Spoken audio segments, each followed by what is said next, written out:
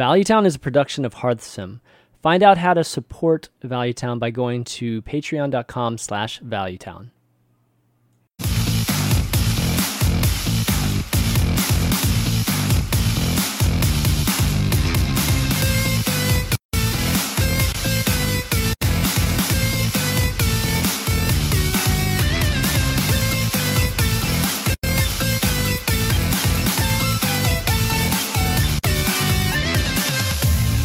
What's up, everybody?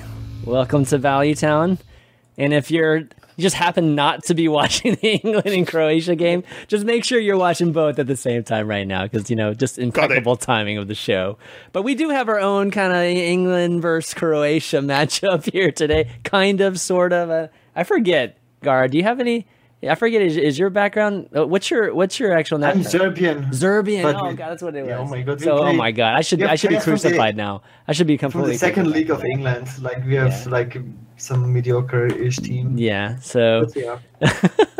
But yeah. So, anyways, big game going over there. But of course, we've got a lot to talk about today on Valuetown. So, of course, Gara's back, and want to welcome our guest Raven, fresh off of HCT Italy and taking 1 or 2 days break before probably off to the next event.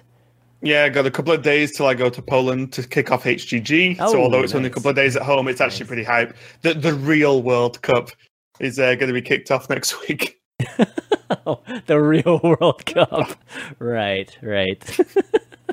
No, that's going to be exciting, though. I'm glad that the Global Games is going to be a little bit later this year. I mean, last year it kind of was started in May, and then it was drawn out. It was drawn out really, really long too. So it's shortened way down, yeah. And also the format overall, at least for the group stage, is way better because it's Swiss. Yeah. So you get some really cool things going on there of actually how a sort of Swiss bracket over teams is going to play out. So it's going to be cool.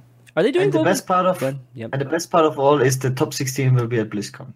So yeah. have some That was the biggest. That's thing. hype. Yeah. That's I mean, hype, yeah. Better than not having essentially anything at BlizzCon. So this made the most sense. Not having the championships there, Global Games is perfect. It works for Overwatch. It should work to some degree for Hearthstone too, in my opinion. So yeah. Anyways, guys, we've got obviously huge news. The expansion was announced yesterday, even though. Not sure it was supposed to be announced yesterday or not, but it was announced, so we got a chance to obviously get to see an awesome announcement video, as well as some new cards, which we'll get to in a second. So definitely some great times there. But maybe just before we jump into that, of course, what have you guys been doing this week, in terms of the game itself? I mean, Raven obviously just fresh off Italy, but Gara, Gara too. So talk about fresh off Italy. We were together this week. Yeah, I'm totally. Yeah, so why don't you talk about the experience? Because I remember the day one, Gara was you're yes, messaging me how happy you were. Yeah. Day one. I did insane day one. I don't know what it was. I felt so great. I played the best Hearthstone of my life. And I was actually in the streaming area. I played against Psycho. And I played so well. I played I did some crazy plays. I fought always 5-6 turns ahead. And he was favorite, and I still won 3-0. And then I was in the stream area, and they told me it's on stream. And then after I finished the match, they said it wasn't streamed, and I got ultra debated there. Well, there's a lot of stuff not streamed that first day. So and then second day, they told you nothing was streamed. The first they day. made up for it the next day, right? So and then for some reason I'm cursed. All my games on stream lately I lose. So the second day I was again in the stream area, but this time I was on stream and I played against Amnesiac. And yeah, it was a good series, but yeah, I ended up falling short. He's an amazing player. It's so different to actually be in the position of a player, because you don't see both hands, right? Then you actually see how amazing a player plays. He played so perfectly around everything. He never extended, pushed damage perfectly, made it almost impossible to develop minions, defensively. And it definitely looks way less impressive when you see both hands than when you actually play against a player, especially in the environment and everything. And he tried super hard, and I didn't feel bad losing to him. I never feel bad losing to a very good player. It's it is what it is. It happens.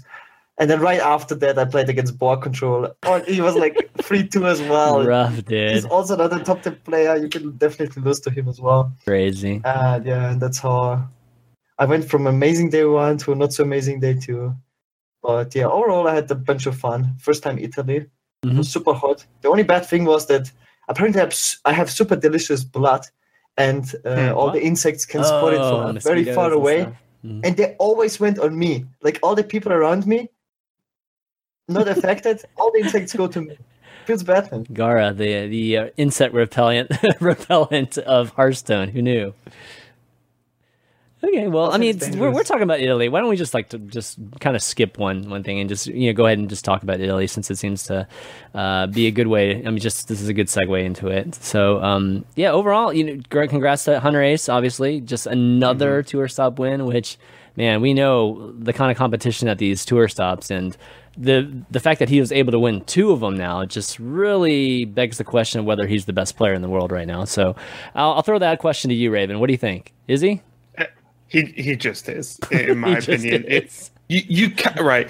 He's gone to 4 tour stops. He's been the finals of 4 tour stops and won 2 of them, and second place obviously by being in the finals the other 2. And he's just already in his winners interview. He's like, we're like, how's it going for the next month? What are you looking at? I'm taking a month off. I've already got 3 top 25s. I've won the tour stop. I've got to take some time with my family to chill out a little bit and get ready for playoffs. It's like, just casual 3 top 25s already locked up with a month spare, winning tour stops every other week. He's just the best player. And the thing is, after all that, you watch his games and he plays the best as well. He isn't just like, yes, some people can get fortunate, so on, and just like they win a tournament or they place well. He actually plays incredibly good Hearthstone, and I personally think he's just the best player in the world right now. I don't really think many people can argue that one. I want to disagree. With who? We can call him the second best player in the world. I'm more impressed by Muzzy. Yeah, Muzzy's. Oh, don't get me wrong. Like, you look at Muzzy, you look at Saiyan. There's plenty of other players that you could argue within a top 5. We're not talking top 3 right now. We're talking about best player in the world.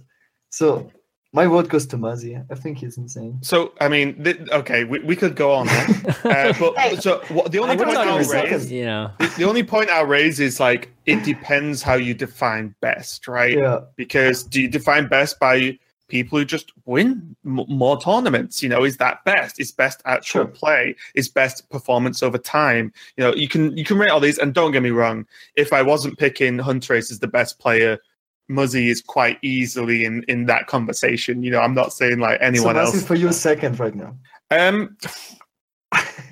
I mean, yeah, I'd probably put Muzzy second, at worst top 3 at worst. I mean, Saiyan's had 2 top 4 finishes. Saiyan is also one that we were discussing the at other least day 2 top 4 finishes. I might even be wrong. Like, I mean, there might even be more finishes. I mean, I had to look at his overall, but I know for sure he's made semis twice now. So, but Hunter Ace is the best performing player in the world, right? Yes, he is. That's a nice way too. I mean, we had Bunny Hopper last week on here, so there's a lot of people I think to talk about in terms. I mean, Akawanda has one of the best records over years. Yeah. Akawanda actually has one of the best records. It's actually incredible of all time. He's topping top 16 since 2014, and he keeps doing it. It's incredible. Yeah. He's actually the most consistent player in the world. He's like the Touré of Europe. Wait, who was it? Wait, so oh my gosh, I can't believe I forgot this. Akawanda actually the most consistent player in the world. Potentially, but it's actually insane since 2014. I think it was Sunday. Was it Sunday or Saturday at Italy? Right. Me and Sottle are sat just watching the stream game because we're not casting it. And Akawanda's playing. Who did he play in top 8? Or was it top 16? Casey.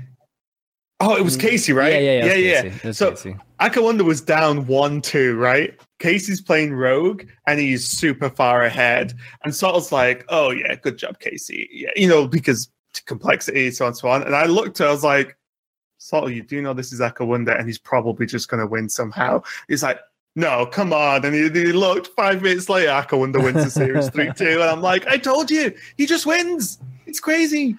We actually discussed this because Akawanda is actually insane, like his performance. And what does he do different than most other top players is have fun. It seems like nothing affects him mentally. No matter how bad the situation, no matter what environment, no matter what, he always seems to be like having fun, like you said. It's actually crazy. It's amazing no matter if he's 0-2 behind. It's amazing what having fun can do for you, isn't it? Yep. Yeah. More players should try that. I know, more Less complaining, more actually enjoying the game you play.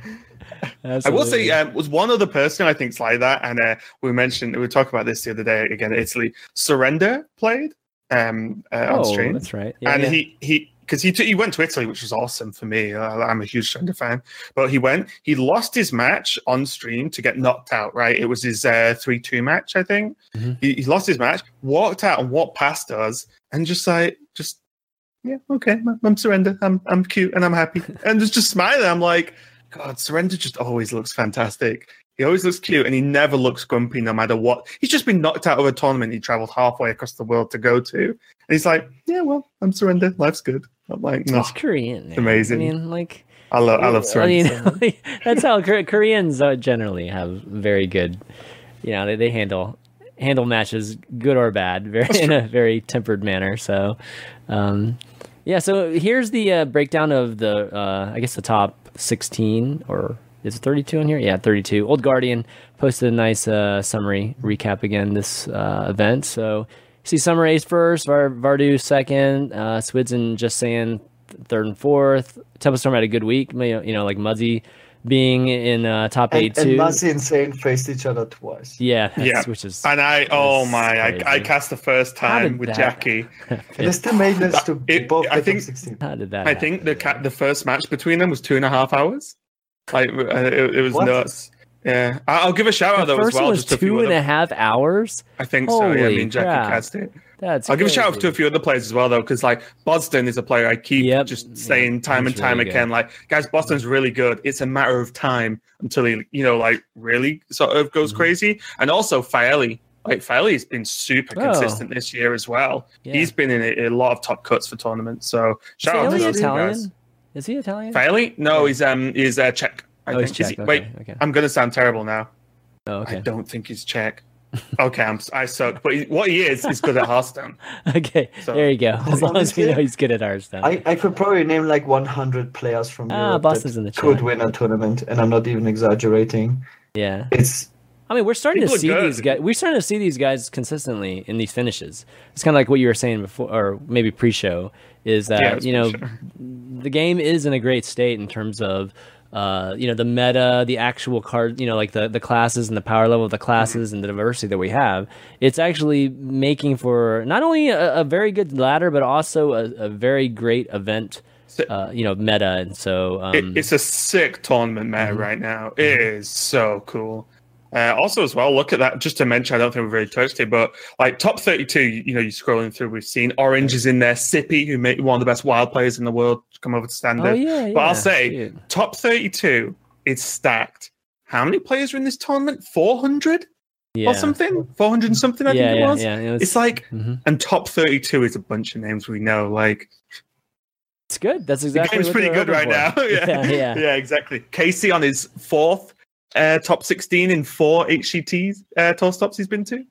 So Casey needs to break that curse at some point, but for now, 4 top 16s in 4 appearances definitely isn't anything to sniff at either. Yeah. I mean, it does help that these guys have the ability to be at these tour events too, right? Like not every single player can be at these events. So sure. Like these guys are the ones that are on teams too, and are able to make it there. So it plays a little bit of it, but in the end, still, like I think that the top players that are they are playing the best, right? They're piling these decks the best, are getting up there.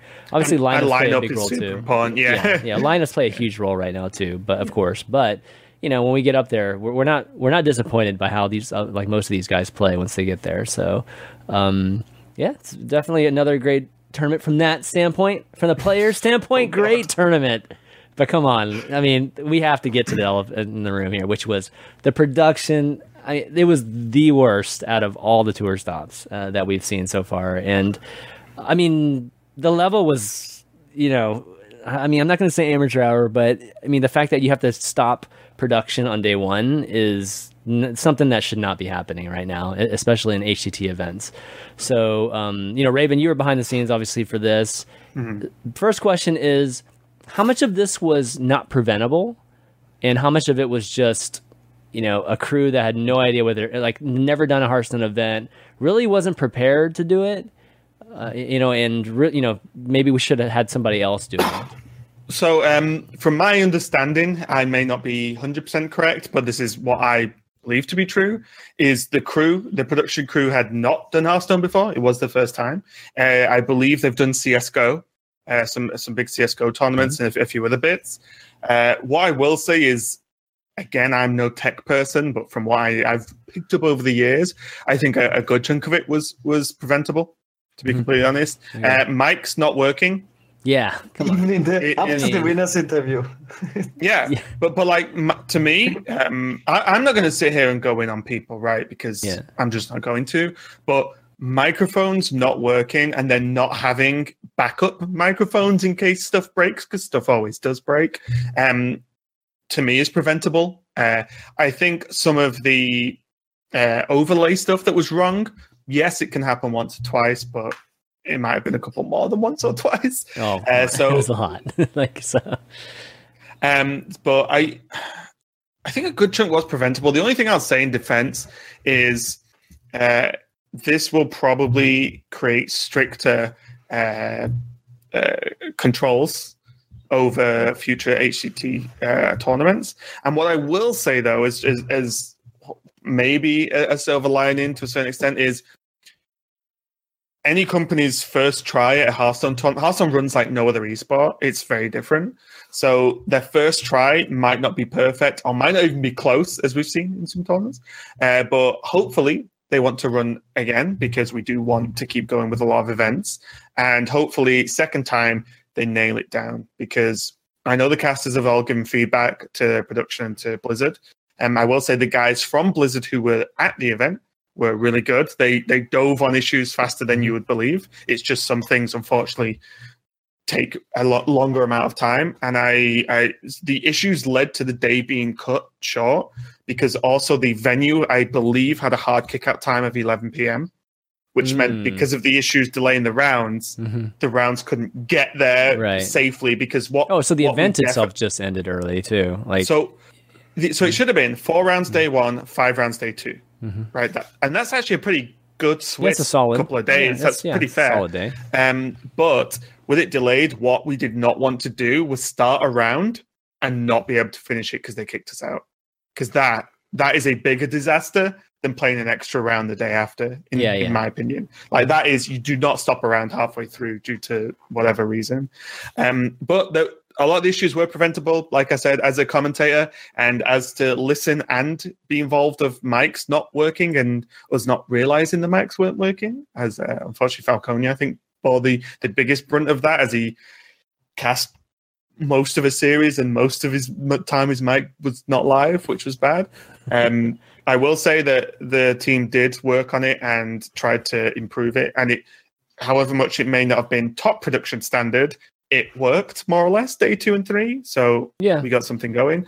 And also one last positive, to end on a positive on my review, is that they actually hired 6 casters, which is a very big deal to us, because you look at DreamHack, which is just as many rounds of Swiss, they effectively hire 3 casters. And those are extremely tiring, long days for obviously the players, but for the casters too. And hiring more casters and doing, say, like the analyst desk side or the analyst sofa, I guess you can call it the love seat, as we named it. That is good stuff, good ideas, right? The execution wasn't there, but 6 casters with like time to look over round scores, look at some stats of win rates of decks and classes throughout the tournament. That is great. Like, I will do that every single event, but the fact that they hired enough of us and they wanted to do stuff like that was a positive. The execution just wasn't there this time. Yeah, Jackie was great too. Like, I think his first event, doing just casting, or I guess, what was his official role? I mean, he was officially a caster. He was officially a caster, right? Yeah, I thought he was. I cast too. It looks fun. I like talking Hearthstone. It's true. I don't know what would have been more frustrating for you, Gara, to play on the Friday or to be a caster on the Friday. I have to say, from a player perspective, because they get trash talked so much, I was so positively surprised. I thought it will be way worse, to be honest. I was positively surprised, because I knew first tournament in a country with 500 plus players? No freaking way. Recipe for disaster, let's be honest. Exactly. You know, it just is. I thought we would start 2 hours later than when we did, especially with seeing the huge line in front of the entrance. Yeah. Usually, like, you get way faster your free wristbands. They had to, like, check in every player individually with, like... Did you have to sign something on our website or go on a website to register something, Gary? Oh, yeah, we had to do, like, some... Yeah, so I will say that from, again, my limited knowledge, one of the issues that slowed down check-in, which is why there was a queue, was apparently in Italy, if you compete at something, you have to go on this website and, I don't know, click a waiver or register, so you're lawfully allowed to compete. So that was something, again, they maybe didn't foresee taking too long. I believe the players were told to do it, but not everyone did, and then that slowed down. But anyway, yeah, I'm sorry. Carry on, Gareth. Apologies. The only frustrating thing was, like that happens. Like, we finished only 3 rounds. I think that has to be changed. I don't want to say we have to do best of 3s, but I think at a certain amount of players for a Swiss, if you let like 1,000 people enter, which I'm pretty sure is going to happen, right? Then you can't have 1,000 people Swiss. We can't finish it in a weekend. We have to add an extra day, or like, I don't know how to do it, less rounds or whatever. It's just bad, right? To be completely honest, I think if Swiss is something Blizzard want to push, they have to add in a clock, a game clock. Yeah. I think a game because that solves all problems, right? Mm-hmm. You have 2 hours to play a round. That is, to me, a reasonable amount of time. 2 hours of game time, right? You have 2 hours to play your round. If you want to play a slow-ass control deck and you want to rope every turn, good luck. Because what happens whatever at the end the rules of 2 hours, are for though? Like that's the real question, right? Like, so to me, it doesn't like matter too much. It does matter because as long as they pick a rule, then that's the rule. Everyone knows what it is. Everyone can prep for it. Well, no one can complain afterwards. You can, but in Magic, people stall for time, right? People play for draws and stuff. Yeah, but I'm not saying that's good, but it doesn't break the game. Yeah, they'll have to come up with something, but there are ways to game certain, whatever rules it ends up being. There could be ways to game it. So I think that's. I haven't even said what was the frustrating part. The frustrating part was that apparently we had shuttle buses from like our partnered hotels. Yeah. And those never came. So we were all at this fancy we had like these fancy 4-star partnered hotels. Everyone just booked there because apparently we get shuttle buses, right? We never had the shuttle bus ever on any day. How'd you get there? That's obviously we had to walk 4 kilometers. There was one Uber for the entire city. That's obviously for the entire city. That's one busy person, man. Wow, that's crazy. Oh, wait! Someone shouted goal. Yeah. Oh my God! England are 2-1 down. Croatia scored. Yeah, you had to walk 1 hour to get to the hotel, and every day. Oh, okay. Everyone should have walked multiple times. Everyone should have stayed at our villa. It was like a 5-minute walk from the venue, and there was enough room. I will say, for the organizers, they put us in this massive villa on this hill. The view was amazing. Yeah, I mean, it took us multiple minutes to walk to the villa from the front gate. It was sick. There were 3 cool dogs. One was a little bit overweight, and that's the one I liked the best because he was just lazy like me. But it again, they put us up in a nice place. But no, lots of pictures came from the event, and they're all beautiful. Like everybody getting a chance to visit. One thing I do want to ask you, Gara, from a player point of view, is that initially it was brought up, you have to bring your own Ethernet cable, right? And fine. There were issues, though, with people pulling, when they get up to leave when they're done, pulling out other players' Ethernet cables by accident. And I believe Chacha Boys lost a game because of it. Because he was roping to make his lethal play, and then someone yanked his cable. So because it and something happened where it roped out in the time the game registered the disconnect, so he just missed the turn because a player next to him pulled out the cable, and he thought it was his cable. That's brutal. So for me, I don't know about you, Garen, and you can reply, but if I'm playing a tournament and people are sat next to me and there's cables everywhere, obviously for Ethernet stuff, if I was finished and the two next to me weren't, I probably wouldn't get up. I would wait for them to finish because. So you mean it was by accident? I mean, I don't see how it would be different with tournament cables. They're basically No, and this is what I'm saying. Bring your own cable doesn't matter. But I'm saying, as a player, if I have two players next to me playing, and I've finished and they're still playing, I probably wouldn't, because there was reports of like players getting up, bustling around, moving the table, trying to mess, while other players right next to them are trying to play. Like personally, I would just sit there, be quiet, and just wait till they're finished, then get up and leave. Yeah, that's. But I mean, I believe it did cause some issues from what I know. Logistically, there were that's internet probably true, issues. Like sometimes I had to wait 1 hour before I could play. Just I sat down and then I had no internet, and then my table was shown wrong. But I feel like I'm so used to it. Like I didn't. Come on, it's very easy to fix that. Like you just duct tape like cables down to the table or whatever. But you can't if you have to bring your own cable, of course. Sure, if you have to bring your own cable, it's different. But if it's like a tournament thing, then obviously you can fix it. But I mean, even if it is a tournament thing, you could have things set up on the tables. Just hire the Swedish organizers for every tournament. Yeah. Fix. So kind of circling back, because we kind of got gone down this route of talking about the tournament. Wait, go ahead. I didn't tell you my idea, actually, and I was talking about this at the weekend with the guys. So Swiss is always an issue, right? Because it is extremely difficult to run Swiss, broadcast, by the way, and have no breaks or no downtime, right? Yep. Would you guys still think people would watch a Swiss tournament if it was literally all the players had spectate on? Obviously, there'd have to be some form of rule of if there's more than one, if you caught with more than one spectator, or whatever, you're not allowed friendly spectators. It's official spectators, right? And instead of us having like 2 stream matches that are set up ready to go, we'll watch a match, and as soon as the match is over, we just spectate a different match and just chain until the round's over.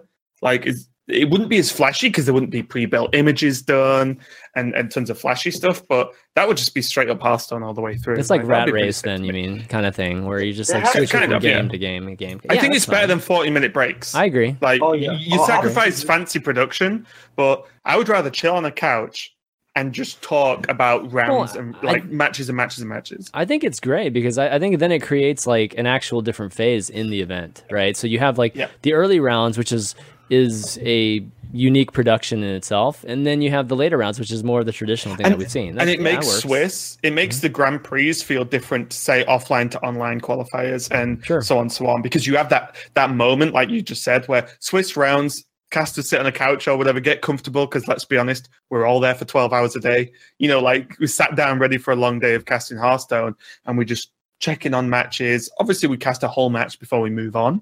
But like, okay, this match is done. Let's go see what Gara's up to. Click, spectate Gara, go.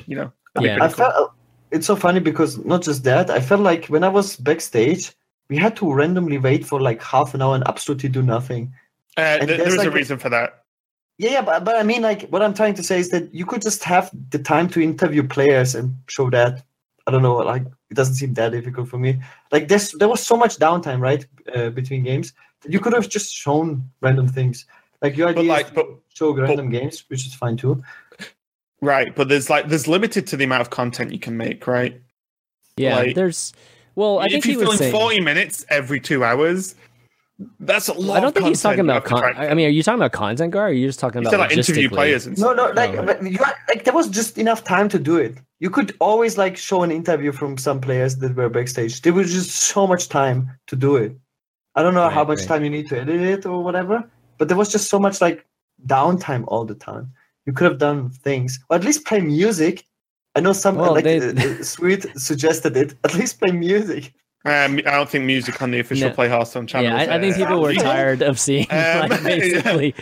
Did you hear about people getting banned the other day off Twitch, Gara? Because that might come under a similar issue. Something. No, but play Minecraft. Minecraft. Oh my gosh. But this is what I'm saying. If we could just sit and spectate for a whole round, once the round's finished, there's obviously downtime because people need to find out who they're playing next. Sit down, get ready. But that's like 10 minutes downtime, and then we just start spectating people again. Yeah. Like.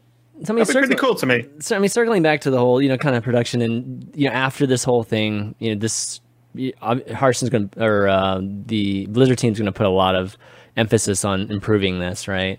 By the way, I actually don't know from the production side. What they're doing at some tour stops is that they show free games on stream, and when those free games finish, everyone will have finished their round, and then the next round starts like immediately after the last game finishes on stream. Just not always true, though. Wait, not always. You talked about playoffs?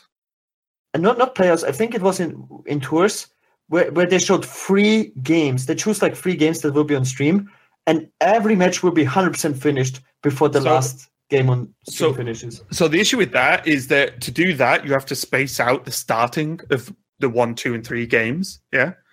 And if, for example, match 3 starts at 2 games after match 2, right? Then match 3 will always be the last one. But what if match 3 is a 3-hour series? Yeah, but then you've just delayed all the rounds by an hour back for one match. That's what they did, though. Right, but is that better? Because that's still extending the day. That still makes the day an hour longer every round. Here's the thing for me. Right. Like, I think we've been doing these events long enough. I mean, Blizzard's done their own events like long enough to know a lot of different techniques as to what to do whenever unpredictable things happen, like matches go long or matches go too short, and you need to figure out how to fill in content or whatnot. And I think right now it's just an issue of we're not using that knowledge like across the board. We're not sharing that knowledge. I mean, there's obviously no required format or standard for all these events to do whatever would do their events. And I'm not saying that we should necessarily force Blizzard should go in and literally force every single event to be exactly the same, but there needs to be a lot more sharing of knowledge, like the production team for instance with this. I mean, there's no reason why the production team shouldn't have been gotten up to speed with just like potential pitfalls and all these things. I mean, forget about the mics and stuff. That's I'm not unexplainable about all that other stuff. But still, some of the other things, I feel like we should have seen a lot of things that worked at other events. Well, one thing we mentioned in something that Lorinda actually brought up a lot as ideas is we honestly don't know why they don't just fly a caster out a day earlier and we just spend a day with the production team, because in a day we could just point out everything that needs fixing or that isn't quite right, or we could practice things. Because it's not really your job to do that, though. Right, but I mean, that's the thing. If they pay me for an extra day, Chan Man, it can be my job to do that. That's what I'm saying, though. Not like during the cast, but fly someone out who knows Hearthstone broadcasts intimately for production companies that don't know Hearthstone, because then you just stand there and go, that won't work, that won't work, that isn't going to happen, that won't happen. You know what I mean? Yeah. Oh, we need to do this, we need to change that. Fixed, I mean, that's not a bad idea. Yeah, that's a pretty good idea. It's just a very simple solution. And I feel like we're not even talking about Italy now. I feel like in my time, at least, there's been productions that just don't quite understand how to broadcast Hearthstone. And then they really miss the mark and it causes some issues. Whereas if they just asked someone who knew, they could have said, no, that's not going to work. Like, we've tried, it's failed before. Not worth it, sort of thing, Yeah, I think that, sure. I think that generally that's a good idea. In this particular case, I just think that there needed to be just, some type of checklist to make sure even just the most basic things have worked, right? Like that wasn't even happening in this one. So don't want to harp on it too much more, but, for sure, I hope that Blizzard does, jump on this and really look at it from the standpoint of like, how can we make at least the quality of all of these tour stops somewhat similar, because right now they are so different right now, and unfortunately it affects how people feel about the system, whether tour stops are good or not. And it should, in some ways it shouldn't, because I think the tour stops generally are working. It's just, there are definitely some players and some others that are really maybe it's questioning because it's the first year, right? It is, but still, that's not a good enough excuse, though. You know what I mean? Like you can't make some of these mistakes that I feel like are happening just because it's the first year. Like you can't. I will say, on top of that, year 2, so next year, if the tour stops still exist next year, I don't know, obviously, but if they still exist. And there's any tour stops like some of has the issues that some of the ones this year have had. Yeah, that's a real problem, because like you can say, Gareth, like second year, especially if they're companies that did it last year as well, you don't really have excuses anymore. Like you've done it, you know how it works, you know what Blizzard want to see. You can't mess it up. Well, third or fourth. I think we've already been there though. Like DreamHack for sure cannot screw stuff up. I mean, they've been doing it for so long, and they know what Blizzard wants already. So DreamHacks, I don't think they shouldn't have any issues. These type of HCT Italy type of things, Blizzard made the choice of picking these third party production teams. So, and they've done that before. That remember when we were complaining about Chinese productions for the longest time? We've been down this road already. So I would have thought that they would have addressed how to get these new production teams up to speed, because that's clearly what they're going to do. Logistically, I feel like they have to do that, potentially. And I'm okay with that. Like them using third party, that's, totally understandable. Can't have like Blizzard production team just literally traveling every single week around the world constantly. Yeah, exactly. So I get that, but they need to do something, like more actively about getting those teams trained and up to speed. If they're going to be official HCT Tour stop, partners. So, yeah, hopefully that will happen. I'm pretty sure something of that sort will happen. Maybe even like you said, Raven, that's a good idea too. Hiring one of you guys, go out there. Not even us, just someone who knows. Some consultant, right? Some consultant for an extra day, and just like basically make sure a lot of things that can be prevented. Yeah, I think the issue is get the basics right. That's all anyone really wants. Just nail the basics. The fancy stuff is a bonus most of the time, but just when the basics start breaking down is when people get really disappointed, because it's not really acceptable, is it? Yeah. Okay. Well, anyways, in terms of HCT, we didn't get too much into the meta, but we spent like 30 minutes on it, so we should probably move on. I think just like maybe a few words, like Agara, like what types of like meta wise, like what do you think ended up working out in this, like in terms of your lineup coming into this event versus the others? For my lineup specifically, or just generally, like because we saw like Hunter Ace's lineup, right? It's pretty different than like Bunny's last. Hunter Ace's lineup is very weird, but it always ends up working super well. I think I'm pretty sure nobody expected is to see two odd rogues in the finals of the tournament. It's considered one of the weaker aggro decks in the game. It's like not supposed to beat anything but Miracle Rogue. And he also said himself he was hard targeting Miracle Rogue with his lineup, and he only faced two Miracle Rogue players in the entire tournament. And still won the tournament. So it's super weird. Like I played a very similar lineup to what Muzzy and Sane brought. Full like the aggro lineup and the anti-aggro control lineup were considered the two strongest lineups. And they played Priest. I played like big spell mage. I was like known for that, but the player who got into the finals and won was Hunter Ace, and he played big spell mage, but he played like lineup the targeted rogue. Did you know what the best lineup was?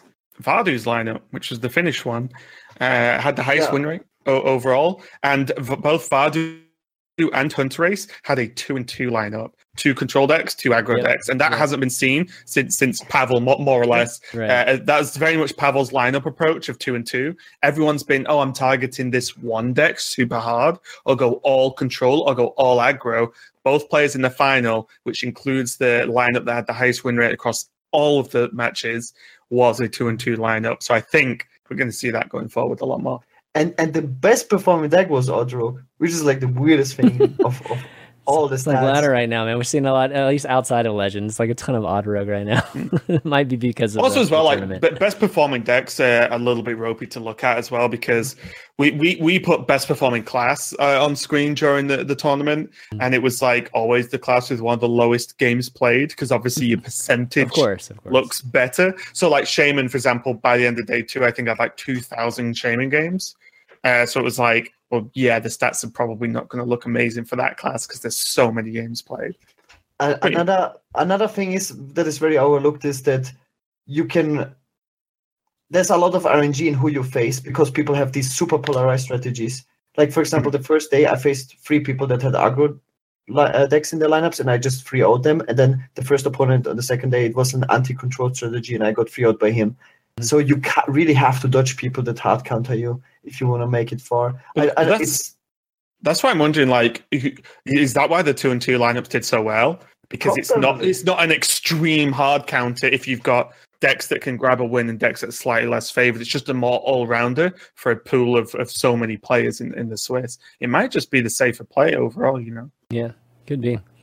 We still have to wait till the end of the year. like it's still like a relatively low sample size, right? It's going to be a 100 lot races are different here in a crazy month, so it's going to be crazy Oh yeah, different. that's true as well. So, I think this is winding down. Obviously the end of this expansion and what this meta is. But it's just crazy that literally every single week we see a different type of lineup that does well. And like last week it was Killing All Day's crazy aggressive one, even though Bunny Hopper ended up winning with his. But it was still like, the all aggressive deck seems to be the thing that had the advantage over everybody else going into the last rounds of the tournament. And then now we're seeing a hybrid. Basically that's the approach to win this one. So really great. It's awesome. The most shocking thing was definitely that suddenly Zoo appeared out of nowhere, though. Like suddenly everyone was playing Zoo. No, but Zoo didn't do well though. Like nobody brought it to the tournament yet because you had to submit decks 2 days before that. Sure. It popped out of nowhere and then suddenly was playing Zoo. Okay, well, anyways, so why don't we move on? And before we do, I just want to let everybody know that this episode is sponsored by ZipRecruiter. Those who are not familiar with ZipRecruiter, they are a job site, and hiring is a challenge right now, of course, but there's one place you can go where hiring is simple, fast, and smart, and a place where growing businesses connect to qualified candidates, and that, of course, is ZipRecruiter, and you can go to ZipRecruiter.com/valuetown right now. And what they do is whenever you post a job, it sends it over like 100 job websites with just their boards or job postings. So you don't have to go to each of those 100 sites. You can just go to ZipRecruiter and it kind of curates it all for you. And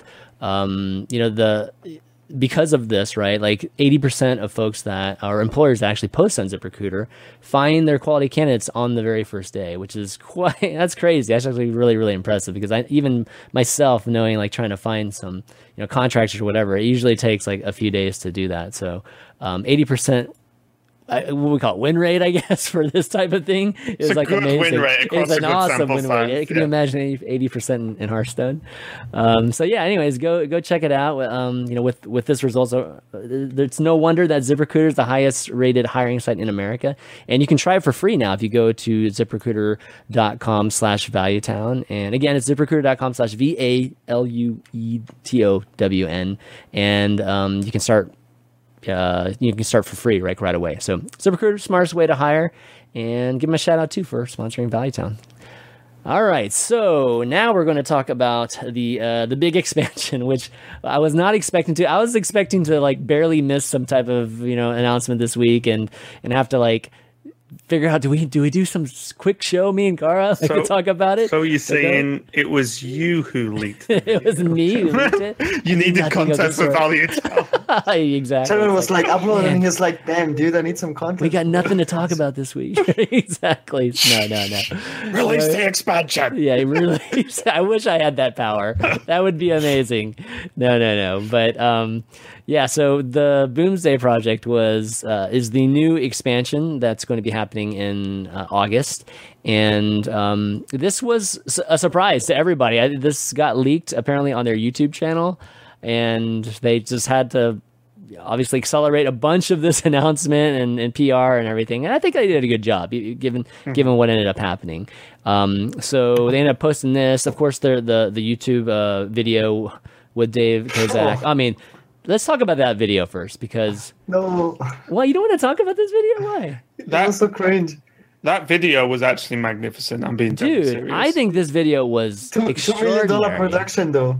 Yeah, it was amazing. What? You didn't like this video, Gara? Really? No, it was like, I don't know. It was satire. It was meant to be like that, right? Like it was meant to be like bad. Maybe I'm just missing Ben Broad. I don't know. So. Okay, so that's very interesting, right? Because something that I was discussing with like the casters, a few other people, the announcement video, and one of the things that came up was like this video shows that Team 5 can continue without Broad and still pull it off. I agree. Because this video, I think, was absolutely fucking great. Honestly, dude, I thought it was amazing. It was like 100x better than anything they've ever done. Yeah. And they were already improving with their video production, the last expansion. But this was like, you know, another level, like TV show. It was like watching Good Eats. I don't know if you've ever watching Good Eats on. Anyways, it's a show that was very similar, like in this, but it's about food, you know, but Alton Brown kind of reminded me of Dave Kozak. I tell you, Dave Kozak's just talented. You know, like as an entertainer. So and just as funny to hang out with, by the way. Yeah, I can imagine. You guys are wondering, like, he's actually just the same. Maybe not quite as mad scientist style, but it's actually just a lot of fun to hang out with as well. So so I know definitely did a great job. I know there's mixed results. People think it's cringy, but I mean, just looking at the production quality of everything that they did in it, I mean, it just shows you how much production. That's how it looked like. What now? It was like a $2 million production. Yeah, that's how seriously, it looked like. It was. It looked also, like a TV show-ish type of, like an episode of a TV show. The thing that's super excited at me, I don't know if you can like fast forward to the end just for a little bit, but like the animated part at the end was wait, dude, are we getting animation? It's like Rick and Morty type of thing. Yeah, dude. Look at this. I'm like, yes. Oh, so good, man. Make a show. So good. The Nether Storm too. That was so good. Oh man. It's like I was like, wait, is this just going to be a show? Because if so, sign me up. I'm in. It looks great. Yeah, that is by far the most impressive thing that I think they've done in terms of, you know, this kind of content. And I mean, that includes like the crazy animated Pixar looking thing too, right? They've done, but this is another level. The writing was great, and just their understanding of the community and doing this, I think, was living up to expectations, because they had to basically figure out how to do this without Broad, and everybody's expectation that this is going to suck without Broad, and this was awesome. Also, as well, just in case people don't know, every person in that video is a member of Team 5. None of them are actors. Just in case you don't realize. But I mean, it was Dave carrying I mean, the other people were just but there was like regular people. There was like there was 4 or 5 other people, but I'm just saying, they were all in Team 5. It wasn't him and some actors or something random. Because the thing with Uther in it, right? Like they were actually actors, I think. Yeah.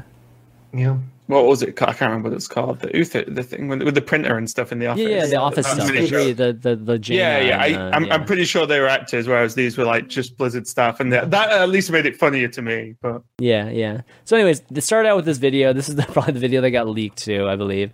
And then in it, you know, they did hint at a few. They showed us just cards, and they explained that, you know, the new mechanics that are in it. They did like show briefly some here, like this card, this. You know, when they were showing the shaman card, right before the shaman card, they kind of like leaked, or we saw a quick preview of another card. It's Dr. Boom, the warrior hero card. Oh, was it actually Dr. Boom? Okay, I didn't Boom, actually pause it there. Okay. It's the warriors getting a new hero like Hagatha, and it's literally Dr. Boom, so that's going to be pretty exciting. So Dr. Boom's back, which is in a different state, which is really cool. And then, of course, they announced these 5 cards, which I was going to show a little bit bigger here. So, sorry, was there like a release date? Is there an official release date? No, there's no official release date. The release date never happens until like... I think usually they announce expansions like on the 16th. So I think it should have happened like next week.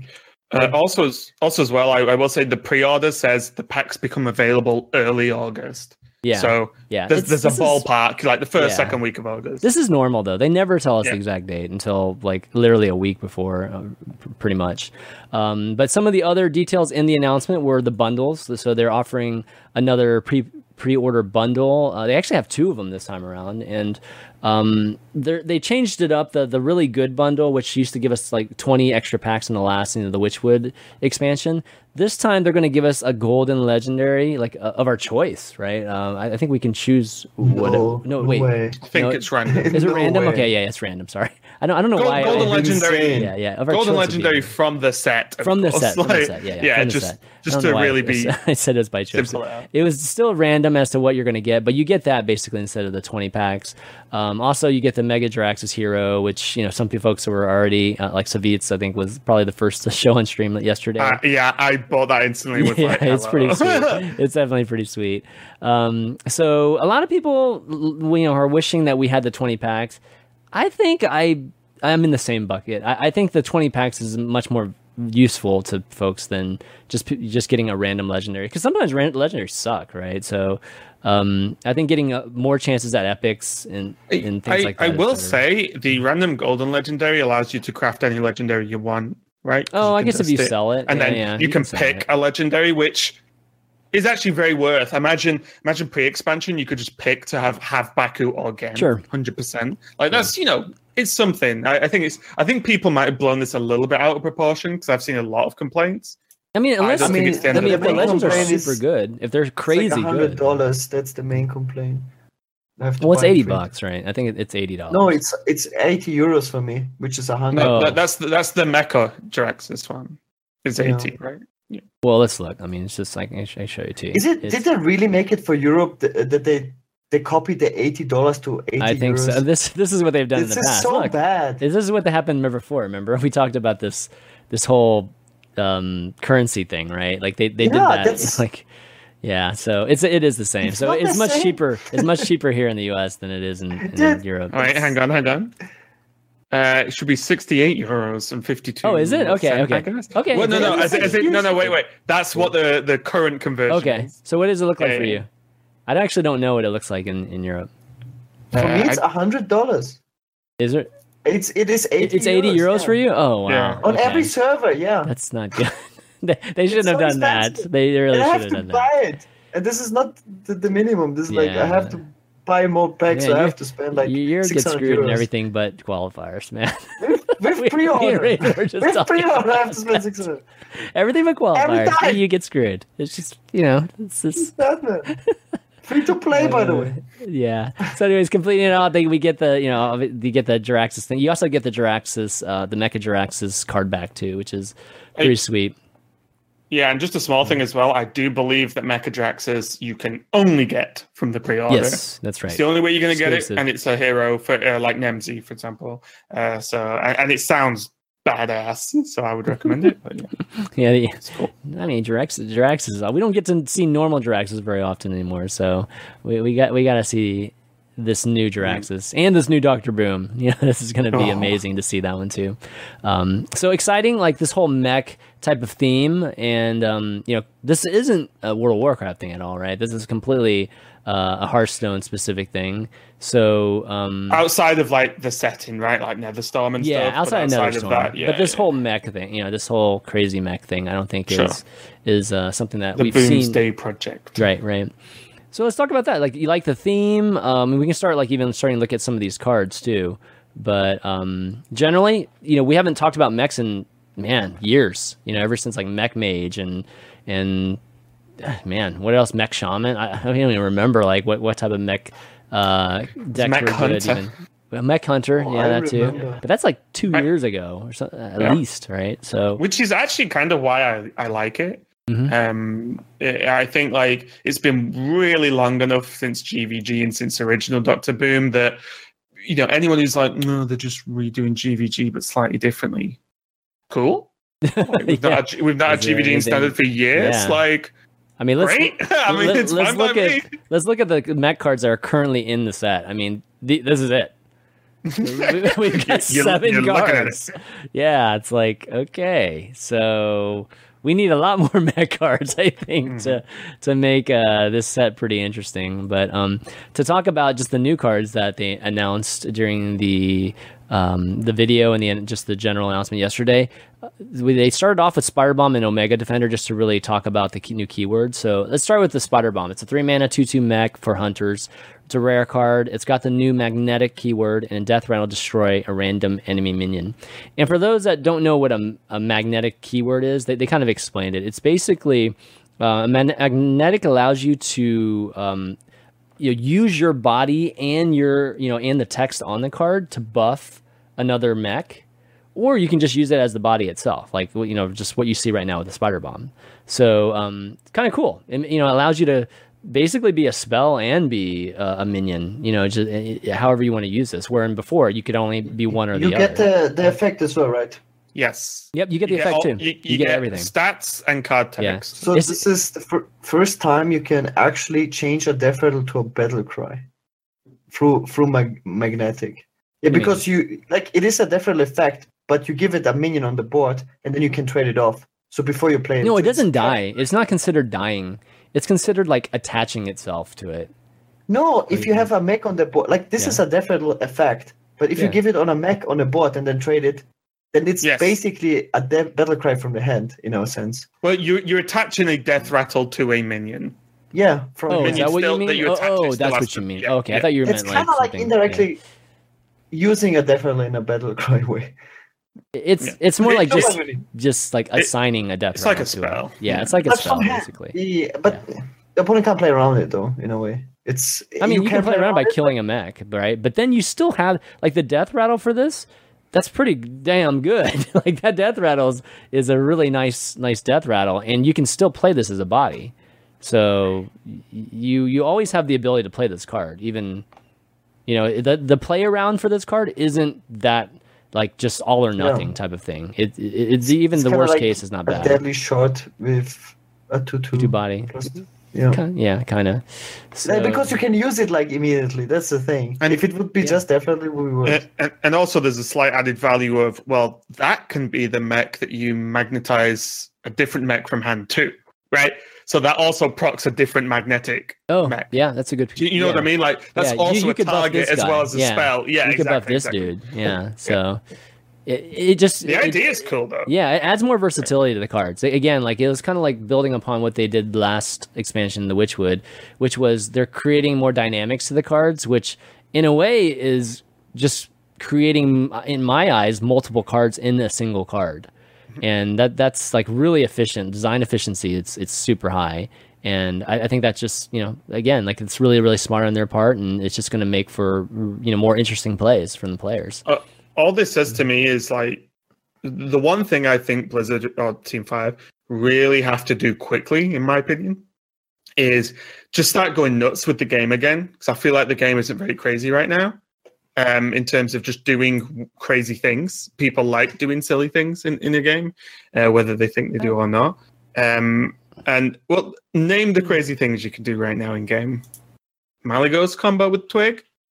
I've already run out. There's a lot of, like, Azalina stuff. Like, Azalina. I mean, there's Azalina stuff. There's Hemet stuff right now. Shutterwalk. I mean, there's...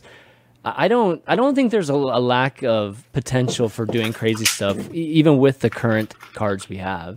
Yeah, I think for me, there's only like quite in that same bucket there. Yeah, I mean, for me, there's only like 2 or 3 cool things you can do in the game right now, as in like crazy cool. There's a lot of cool things, but this is just giving us options, right? Yeah. Do you want this as a minion? Do you want this to attach something for a buff? Does this get you lethal? Does this kill a certain minion? Do you save this for later on when there's a bigger minion to kill? Like, options is always fantastic. And if more cards come out like this is looking pretty cool. Yeah, this isn't crazy, in my opinion. Like, I actually think this is great. Like, this is, like, not something that's going to do something huge. This is a removal card that's just been masked in a body, or like a choose one body or spell type of thing, Sure, I'm just talking about the mechanic more than anything. Yeah. What if there's a magnetic attached like rocket launchers to your chicken or something, and then oh my god, deals like X that. You know what I mean though? Like they could literally make a battle cry or death rattle do all sorts of crazy stuff, right? Yeah, sure. Okay, so talking about the next keyword that they added, or it's not really a keyword, but it's just like a type of card that's not a tribe either. It's just like Omega type. That's kind of how they what they called it. So this is a 4-mana 2/6 Omega Defender. It's an epic. It's not a class card. So the text is taunt. Battlecry, if you have 10 mana crystals, gain +10 attack. And I think the general Omega stuff is going to be if you have 10 mana crystals, then X. So in this particular case, this would become a 12/6. If you reach 10 mana, but you only spend 4 though, right? Like you're not spending 10, you're just spending 4 mana and you're going to get a 12/6. So it's one of those things that it's clearly better to play this later. And in the past in Hearthstone, one of these type of cards would just be completely unplayable early game. But this card's a 2/6 taunt early game, which you could use in Taunt Warrior. I mean, there's a lot of different ways you could use taunt and even just the most basic, which is anti-aggro. So thoughts on Omega and this card generally, Gara? I talked about this quickly on my stream with Frozen. It's just a card. It will not be good enough to be played in a deck just because it's too bad on curve. Because we have all this power creep, you can't underestimate the cards we have to play right now to be good enough. But it will definitely see a lot of play from Stonehill Defender. You will discover this card a lot because there's a lot of bad outcomes. Good point. And this is one insane outcome from Stonehill Defender. It's just a good free card, right? Yeah. I mean, the 6 damage at late game isn't so hard to remove, right? But 12, anything with 12 threat is pretty awesome. Like, you wouldn't play it in your deck, but if you discover it from Stonehill, it's absolutely insane. Yeah. Okay. And it's not good enough for 200, for instance. I do like Omega, though. It's pretty cool.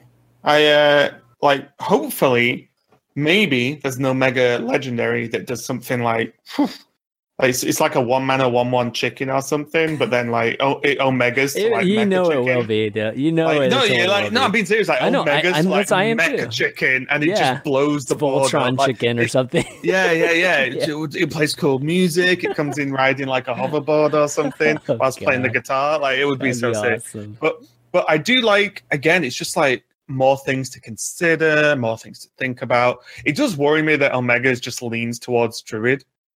Like every single time, because Omega's going to be at 10 mana. Guess who gets to 10 mana in the blink of an eye?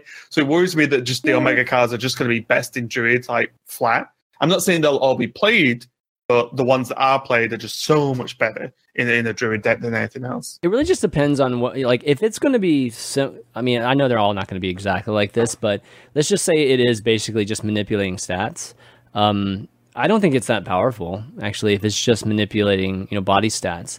Because everything that we would want, even like in a big Druid right now, they all have these crazy dynamic text, that does super cool, awesome shit, So I don't consider this in that same boat. And would I give this up for, like a Lich King or, one of the dragons or the Hatcher or any of that stuff that's happening like in a huge Druid like that? Or even just like Malleus and, all that stuff, right?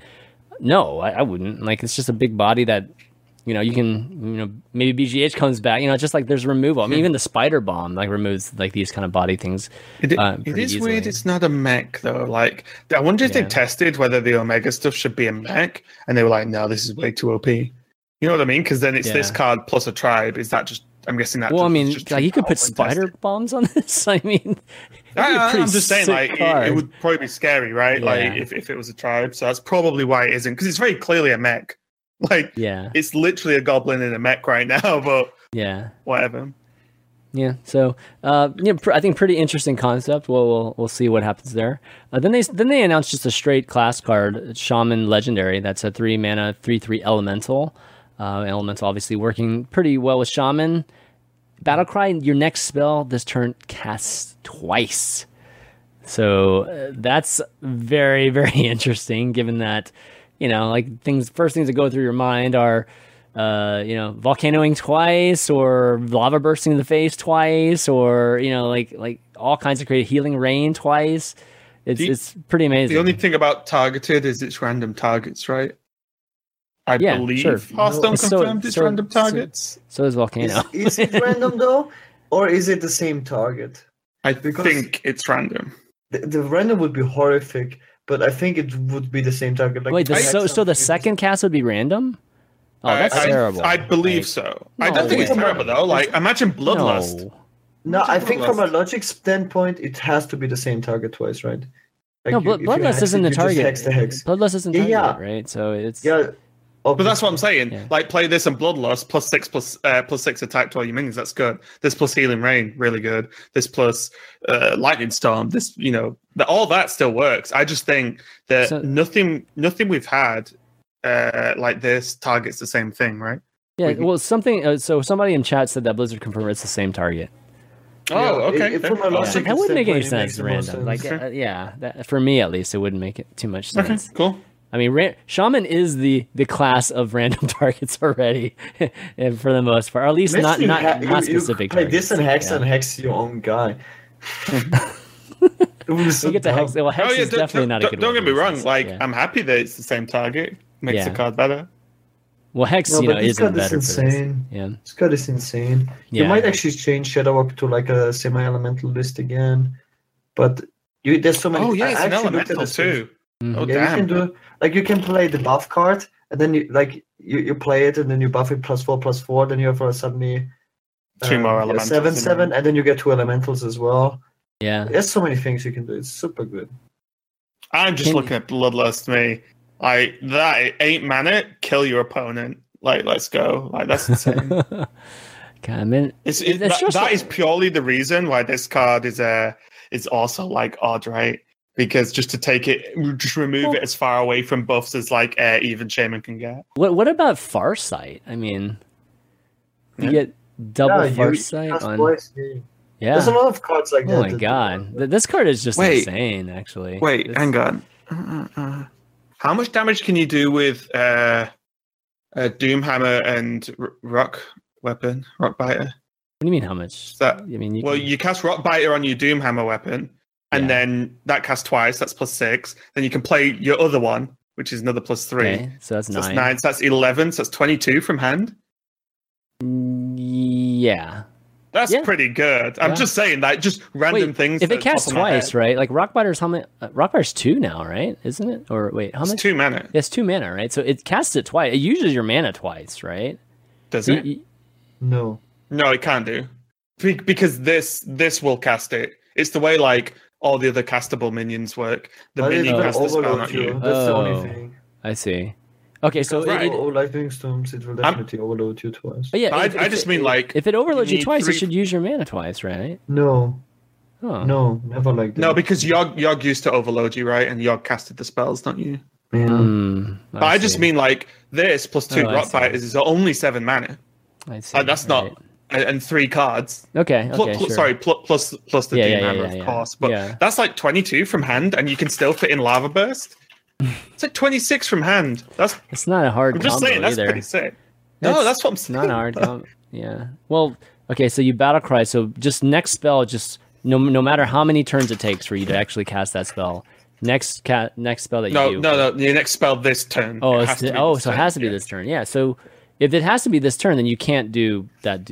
I guess if you had Doomhammer already. Yeah, I'm assuming you already have Doomhammer at this point. Right. You don't do it all from hand. But like Doomhammer with so many charges plus that. Yeah, it's like a 2-turn combo. Right. That's pretty sick. I feel like it will probably the most common way how this card will be used is something super low key, like you play this plus Lightning Bolt for 4 mana, and then you kill you just firebolt something for 1 mana, and then. I think this will be like super common, in the actual game. Or it's like there's a new Shaman draw card, like a draw spell that you use for like an ancestral knowledge, draw 4 cards. Oh God! Now I'm just wondering, is there a way you can safely get Malygos on the board? Oh yeah, something that we also discovered, by the way, is you can do probably OTK combos with the Spellstone. Because you can play this plus Spellstone on, if some charger sticks on the board, like Devilsaur, you can actually play this plus. Also plays the Spellstone twice. That's cute. That's hard though, but it's cute. That's super hard because the Spellstone's 7 mana. It's already hard to play the Spellstone now. Forget. It's so funny though. Oh wait, hang on. So they just mentioned in chat, Murmuring Elemental. Plus this means your next 2 spells cast twice? Oh, geez. Maybe. It might not. It might be one of those things where Blizz is like... It's like a cute... It depends how the stack works, right? Oh, wait. No, it won't work, will it? Because your Battle Cry goes twice, but the Battle Cry is your next spell. Spoilers. So it's always just that next spell. This guy's toast. Oh, yeah, you're right. It's the wording stops that happening. The wording stops. It just cancels it out. It's not... Yeah. But anyways, it's cool card though. They picked a good class to do this for. It's like Totemic Might is the best one. Which one? Totemic Might. Totemic Might. Yeah, dude, somebody will try it. It's actually pretty good. Somebody will do it, yeah. And then they're gonna finally make the double Alikir, the summon the Alikir thing. I forgot what it's called. Like I even revealed that card. I don't even remember what it's called. You heard it here first. It's gonna be insane. Yeah, but okay, so those are 3 of the cards. Here are a couple others that they announced, or actually there are 3 more. Actually, one was announced today in one of the raunchy animations, which is cool. But Biology Project's a Druid card, so 1 mana spell, and it's a common. Each player gains 2 mana crystals. So this has been I think a very interesting topic of discussion. Just given that my first reaction is like, this can't be good. Like anything that gives both players something is not a good card, especially historically speaking. Like nobody plays those type of cards. But then a lot of people are like, well, you get you're going to be the first person to react to these crystals because they're actually full crystals that you get, I believe. So the fact that you get to react first to it makes it, a very, very advantageous card for you, even though you're giving your opponent 2 more mana crystals too on his turn. So kind of want to see what you do. After hearing that, it's like, okay, I can see that. And obviously in Druid, ramping is super awesome for a lot of how are you strategies. first? Because the mana crystals are full. Yeah, so the mana crystals you gain are full. So you get them right away. Imagine Wild Growth and Innovate slept together and had a baby. That's this card, more or less. Because you gain 1 overall mana live because you spent 1 mana to gain 2. But then you've also ramped 2 mana, right? Yep. But you've ramped your opponent 2 mana too. Yep. So Yeah. I'm just saying overall, it's like Wild Growth and an Innovate into 1 card. That's right. But for your opponent as well. Yeah. So this is interesting. This is maybe what Innervate should have been, right? And like maybe super broken OP. Yeah. Because, you can play this and Wildgrowth on turn 1. Yeah. This and what? Plus Wildgrowth turn 1. Oh, Wild plus yeah. Isn't that super ultra mega hyper broken? I don't know.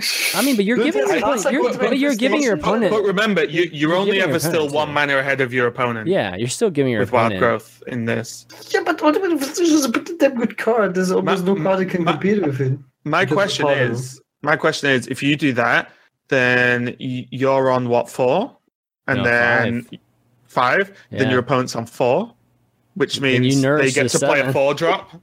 Yeah, but all I mean is they get to play a 4-drop. You go Nourish. Right. No, I'm just saying. You win the game. I'm just saying. They're free.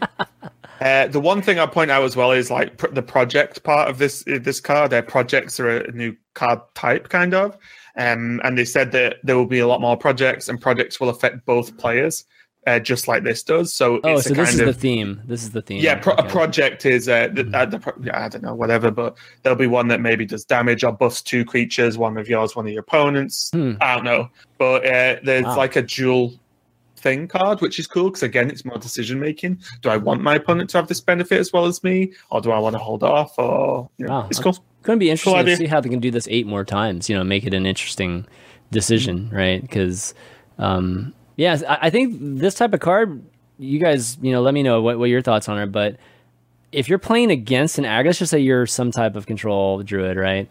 And you're playing against an aggro, this card is really good for you. I think that ramping an aggro deck that just like dumps their hand on the first turn, like which one's worse? Aggro, deck that you're going to be playing against right now that tries to dump their hand on the first turn, and you getting closer to your swipes and you getting closer to your giant taunts, like Spreading Plague. Yeah, and Spreading Plague too, right? This is like so great against aggro. This is like crazy good. Right? I think. Yeah, I have a feeling that this will be either unplayable or completely broken. Yeah, I can't see this being like on a middle ground. I think something we're not really looking at as well is like it only costs 1 mana to play. So then you look at stuff like Auctioneer and even Violet Teacher. Their Violet Teacher this into a buff. There's just a lot of things to consider with very cheap spells. You always have to remember cheap spells are super powerful because they're fucking cheap. And Druid ramps into more ramp. Like even if you give I think that the fact that Druid had, when Innervate was +2, I think the fact that just Druid has the capability of doing +2, like regardless of what their opponent does, I think that is where it's just super strong. Like we're like too strong potentially. It's only +1 though, right? In terms of Innervate comparisons, it's the same as Innervate. I know, but old Innervate. You spend 1 mana to right. But you spend 1 mana to gain 2, which means you're only gaining 1. Yeah, but it's really the ramping aspect of it, though. It's the biggest part, right? Like, I think that the fact that we could do it in a turn and Innervate was already crazy broken in a huge strength of Druid, just the lifetime until it was actually taken out or changed, nerfed. Now, I mean, we're bringing back that concept to Druid again, giving them the ability to do that again, And I mean, I think we're going to be in the same boat that we were, I think, with Innervate when it was pre-nerfed. Just regardless of what your opponent does. I mean, if your opponent's a Druid too, then obviously it's mirror matchups are completely different. At least the opponent gets mana as well, right? Maybe this will be good enough because it was only the Druid that did it, and you couldn't really do much against it because you were stuck with your mana. It's very unique that now you have the ramp too. I mean, this is deck you play. This. I feel like this promotes a very control-oriented meta. It will definitely make the games faster. Well, people will want to play control if this card is just really good in the meta. So, like over aggro. You know what I mean? Also, I'm guessing people play way heavy card draw then as well, because you can just spend your mana every turn. Pretty fascinating card, but it's scary. It's definitely a scary card because it could really warp the meta, or just like easily, okay, Druid's just good. I mean, Druid's already good, so like Druid's just gonna be even better, you know, with this. So I hope it's not as good as we think it's gonna be. Let's just put it that way. I hope it's a Trump 5-star. It's just, and we could be okay with that. All right, next card we got a 3-mana 2/4 Stargazer Luna. It's the Mage Legendary. After you play the rightmost card in your hand, draw a card. Yes, we finally get one of these type of cards, which is like has something to do with positioning, you know, in your hand. And with this sounds like anything that you top. If you play any cards that you top deck, then you get to draw a card. So, kind of interesting. I don't know if it's going to be like consistent enough to play, but there could be some crazy aggro mage that almost anything that you draw, you're going to play instantly. And this like gives you a card engine for that, like arcane missiles and stuff like that. So is this just going to lead to OTKs? You think OTKs? Well, think about this plus Sorcerer's Apprentice plus a deck loads of spells. And you just go Frostbolt, Frostbolt, Fireball, Fireball, like whatever. You know what I mean? Like if you have like 2 or 3 Sorcerer's Apprentice, maybe even more depending. Like, does this card just... What about Cube Mage? Sorcerer's Apprentice and Cube, and then you just play this and start casting spells at your opponent's face. That's a lot of setup. Nothing. It's a lot of setup. I mean, we're not even talking about early either. Yeah, I'm just saying. Like, it's a scary card. Yeah, and if you're drawing cards that cost like 1 or nothing, then you just keep playing it until the game's over. Does Mage really have an issue with drawing cards? Like, I don't... But I'm saying you just kill someone in 1 turn. They have no reaction time, right? Because you just keep drawing every single spell you use.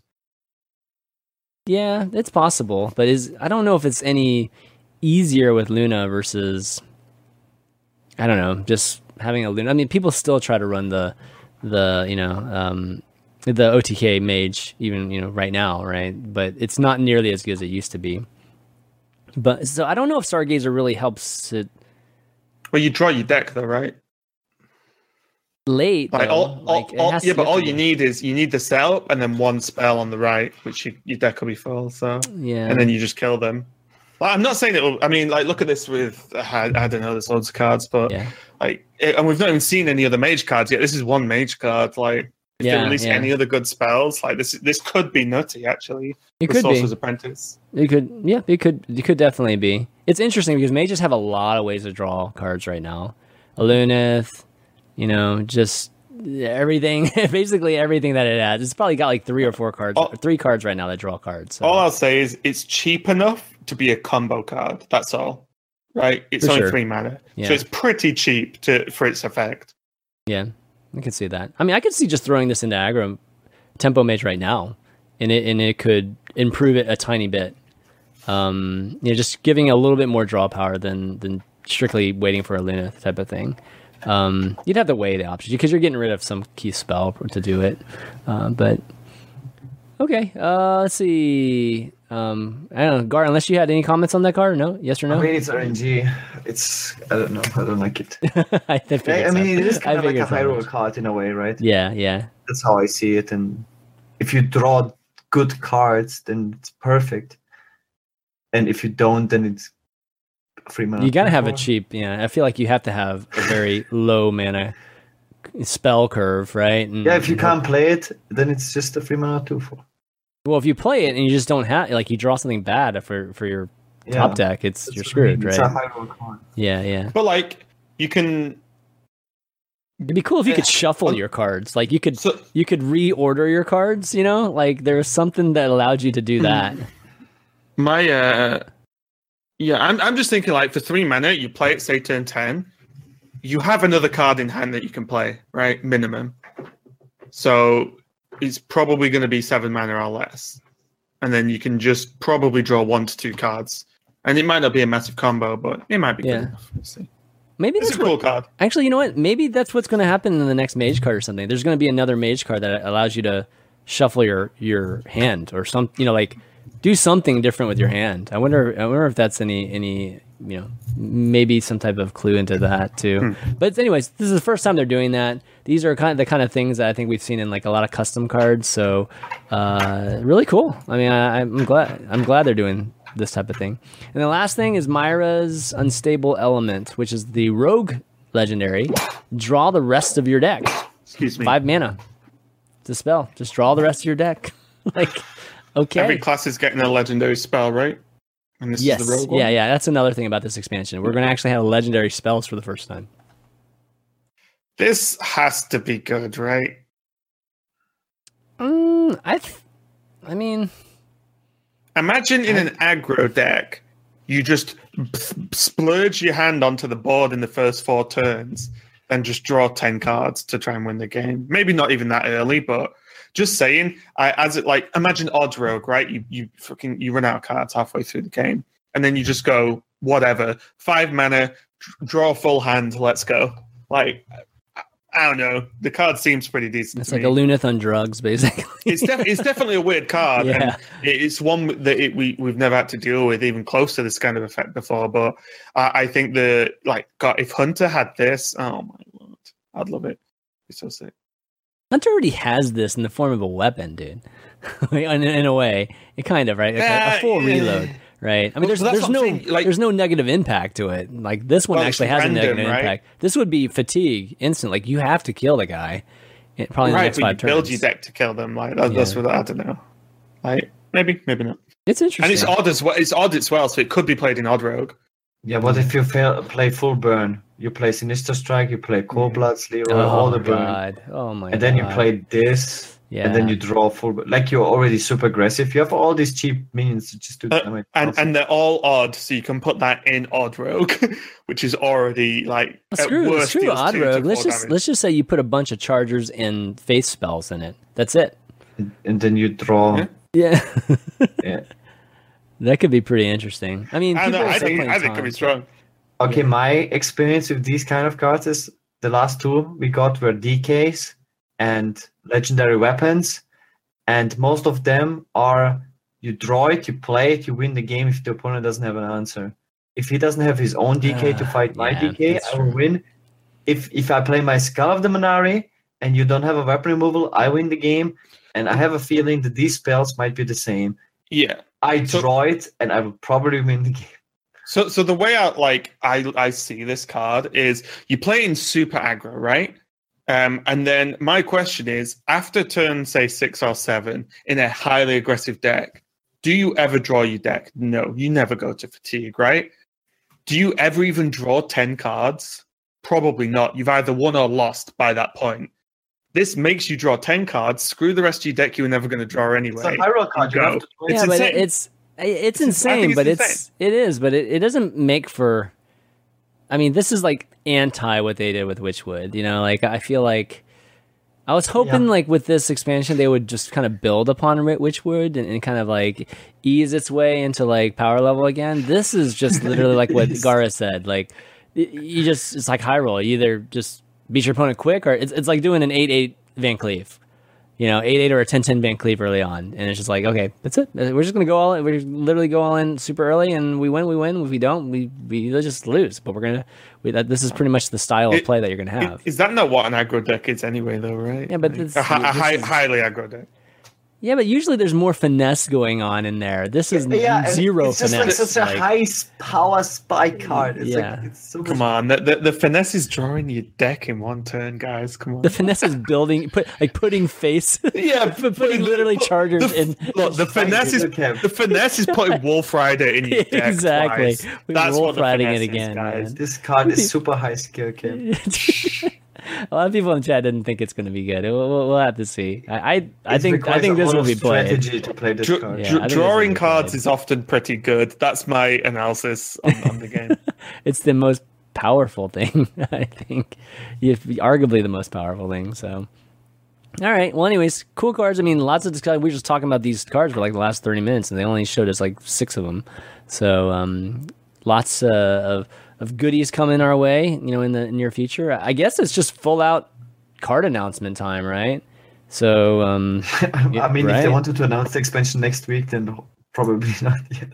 Well, I mean, Raunchy got it, right? Did they move up Raunchy's, reveal? I mean, I don't know. Like, I actually think it might. I think the video might have gone earlier in the day than intended, but it intended to go out that day. Oh, you think it intended to go out yesterday? Okay. Well, okay. My question is, would you upload a video to YouTube if you didn't intend to post it pretty soon? Yeah, I thought it was. You wouldn't upload the video to YouTube and be like, "It's ready for next week." Like, you'd upload it the day you're going to post it. I think it just went early. That's my. I still think they were baiting us with the whole like 12 thing, like saying it's a Brazilian community thing, and in reality, it's like, oh, by the way, yeah, it's Brazilian community, and it was the expansion. Like, why would they send a graphic for a Brazilian community thing? I just, no offense to the Brazilians, but it's very strange that they would send something that looks very global, like from a graphical way, just saying something about the expansion or something. I don't know, anything. So I don't know. It was pretty interesting. Whatever it was, I agree with you, Raven. I think it was this week sometime.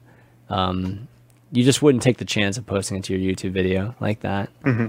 I think they might not ever post it to the YouTube video ever again until they're like literally ready to launch the puppy. I honestly wouldn't have been surprised if they did it on purpose. You think leak. So? Okay. Yeah. Okay. I mean, it wouldn't be People the first do it, company yeah. to accidentally leak something Kappa, would it? You know what I mean? Like, it's literally a marketing strategy a lot of the time. Yeah, absolutely. Okay. Let's see. Anything else in terms of the announcement? I think we covered it all. Right? The thingy sounds cool. The adventure style of it. Yeah, we didn't even talk about that. Yeah, it's like lethal puzzles and survival puzzles, and you've got to mirror the board exactly. Yeah, dude, I like that. All that, like, yeah. Also, it kind of like low key teaches people to play the game, which is. It's like a high level tutorial, actually, isn't it? Yeah, we talked about. I mean, this is Gara. I'm not sure if you partake or back when Jackie and Allie were here. We were doing these host challenges, right? And it's basically this kind of thing. It's like playing Hearthstone in a different way. Like you don't have to just win. Like you can actually try to do these silly things that interact with. If you're a streamer, interact with your stream and with the show, interact with our actual viewers, and that's what we were doing before. We were like, one of the challenges was like, let's get all 7 giants like on the board, and take a screenshot of it, that sort of thing. This is basically that, along the lines of that. So they'll have puzzles, like Raven was saying. Let me actually bring the page up. It's like lethal 4 or challenges. 5 different types, I think. Yeah, lethal challenges. Mirror the board. Let me see. It's at the bottom of this page here. Yeah. Clear the board. I figured out a way to clear the board too. It looks like clear the battlefield of minions, and then survival, which is survive the enemy hero, which I'm not sure what that is. I mean, survive the enemy hero, isn't that just like regular? Enemy hero power. Enemy hero power. Enemy hero power. Okay, so they'll have like hero power that does X, right? Yeah. So apparently there's over 100 of these, which it's actually pretty sweet. Yeah, I think this is going to be a lot of fun for a lot of people. So, this expansion is going to be packed with some pretty new and cool things. Lit. All right. Yeah. Okay, well, we're going to do some Q&A here. I don't think we're going to have time for Mechatorx, unfortunately, but we got some new cards, so we're kind of talking them. We're going to have to save them again. I know some of you folks have been sending them in, but before we do, I want to give a shout out to just some of our supporters on Patreon. If you want to support the show, go to patreon.com/valuetown and make a pledge. Any donations really, really help out. Help us with just continuing to do the show. But I want to thank Mike T, our legendary producer, as always, and then some other patrons: Bryce L, Dave C, Chris Chilmaw, Blake T, Eric L, Jackpot777, Enburst, Gabriel G, David H, David F, and Andrew C. Just to name a few. And, we try to do this every single week. So if you guys have been listening for a long time, we do. And we always eventually get to every one of our patrons. So thanks a lot, guys, for doing that. And you guys are the best. Also, those of you that don't watch it every week, we're also, of course, an hsreplay.net show. So, go to hsreplay, find out the latest stats, find out what you should be playing at your rank, at your region. And, hopefully you'll be climbing the ladder super fast, like right now, especially in the middle of the season. Okay, going to Q&A here. We've got a few questions here. Ahmed N, our good buddy, asked, was this the most diverse meta in the history of Hearthstone? And I think the other question we have is from somebody... Okay, well, I think somebody else also asked something similar. So I'll just add on, if not, what was the most diverse? The beginning. Which one? You can't top the beginning. In the beginning, you could play all 9 classes in like 20 different decks. Okay. But they're all bad, right? So what? But I mean, okay, the beginning of any game is the most diverse meta. It's not a meta, right? No one knows what they're doing. I think this is the most diverse meta. I think at championships there was only one class that wasn't banned, which was Warrior, and that's all because only one player brought it. And faced a lineup and faced a group that didn't want to even remotely ban Warrior. So all 8 classes were banned in one championship event. Like, it's pretty crazy. Actually, it almost never happens, or has never happened before. Diverse meta with hsreplay.net and all this basically solved Hearthstone in like net deck. Yeah, basically the net deck in the net decking world where everything is very, very available to everybody. This is by far the most diverse meta and an achievement in my mind. Like, it's how can we have 15 decks that are viable right now? That's so hard to do in this day and age of Hearthstone. So I don't think there's even GVG wasn't this, or Naxxramas wasn't this. Naxxramas probably had like eight decks that were super viable. I mean, they were all different classes. If we had like all these tools that we have available now, all these websites, we would have solved it way quicker. Yeah, it's because of that. Like, now to achieve that is super hard with all this. But also, I don't think there's really the presence of an all powerful deck, right? Mm-hmm. Like, look at something like Patron Warrior when it had Warsong. Like, that deck was just absurd. The meta had to beat that deck. Right now, whatever deck you choose, it beats like a good chunk of it and gets beaten by a good chunk of it. So there's no like you don't build a deck to beat one other deck. Beat like sorry, you don't build a deck to beat the best deck. You build a deck to have the best matchups versus the most decks right now. Because you can't just be like, I'll beat the Warlocks. It's like, well, which Warlock? Exactly. Even Zoo. It's like, what do you want? It's too hard. Like, you can't do it. I mean, just even look at the power. Like, here's just the general class power rankings, right? Just look at the range between the win rates. Like, it's small. Like, this is very, very tiny and close. I mean, there is a little bit of haves and have-nots right now this second, but the last 3 months, this has been so tight. And usually it's super tight in the very beginning of an expansion, and then it just like increases. This usually gets down to like a 46, like the worst class, but this is at a 48 right now, so it's kind of crazy. Popularity is just based on a lot of different things, so that's not as much indicative. But the win rate is popularity is based off Twitch. Yeah, exactly. But look at the Warlock though right now, 26% basically. That's insane, man. That's how many people are playing Warlock just from rank 4 and up. That's nuts, man. I mean, that's also very, very heavily impacted by HS Replay, right? Yeah. If HS Replay says one deck has the highest win rate across everything, so the most it is. But look at that. Look at Paladin. Look at Paladin 7.1%. Look at Paladin's rank win percentage, right? So normally that like is up. It's normally close. That would mean Paladin would be up and up, right? But Paladin actually came down from last week. So that's. But is that because Warlock's gone up though? I don't know. I don't know. Yeah, I don't know. It's kind of the win percentage went up, but yeah, I mean, you would think that because Warlock's good, then I guess, but yeah, odd Paladin would take a hit. But anyways, yeah. So to get back to the question, yeah, definitely right now I think is the clearest. And again, when you're probably wondering like, what am I talking about when I say How is there 15 decks viable or whatever? Well, if you, of course, you go to hsreplay.com again, you can see that there's like 5 in the tier 1 right now. And, actually, if we're just doing like Legend and rank 5 here, you can see 5 decks are tier 1, and then you see this 18,000 decks. You see like 13 in tier 2. So it's literally 18 decks right now in the top tier two tiers. That's and I'll crazy. say as well, like it's the sickest meta to cast and to watch tournaments, because we had some of the best players in the world bring completely different lineups and do well. That's so sick. It's not like, one lineup crushed everyone and that's the one all the good players brought. Right. It's like we were saying, Muzzy and Hunter Race brought completely different lineups, being 2 of the best players in the world.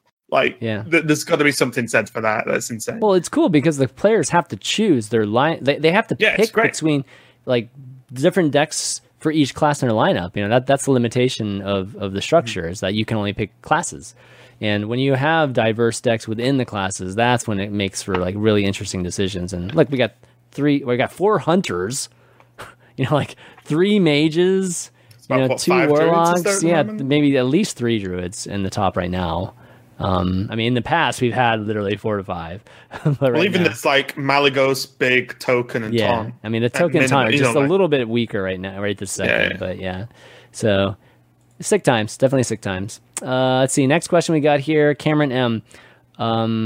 He says, "What are an example of specific strategies that pro players implement that give them a higher win rate when using the same deck as an amateur player?" Here's an example he gave. Was Zalae and Amnesiac immediately choosing to go Fatigue in the DreamHack final?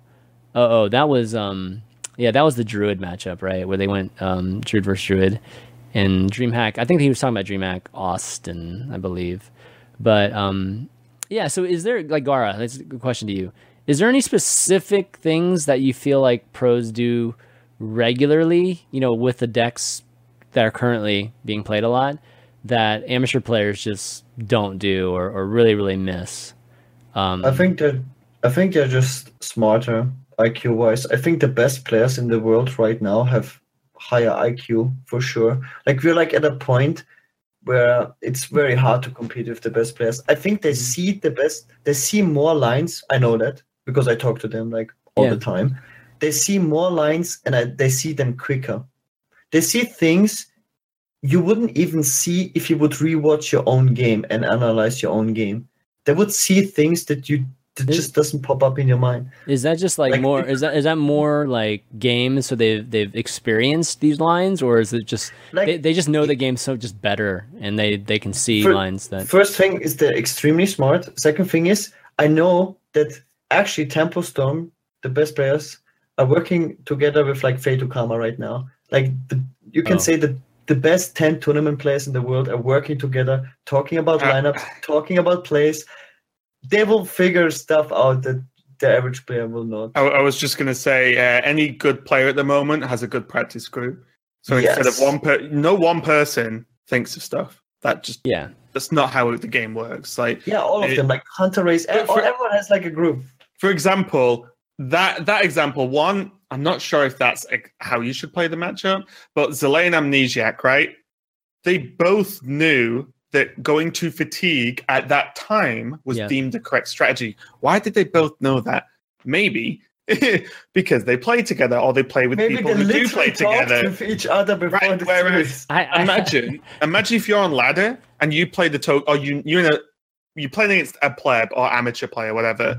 You think that amateur player is going to think the correct way to play Token Druid Mirror is to not play anything? They're never going to think that. And then the not play anything punishes the player who plays first normally. But I'll also say as well, I feel like every amateur player just can't mulligan, and the pros are extremely good at it. Like, most amateur players don't know what to mulligan for in any given matchup. Just replay.net and figure out what to mulligan to, guys. They actually will, like, I mulligan for my 1 drops, 2 drops, 3 drops. Or as Druid's the slightly easy one. I mulligan for ramp, right?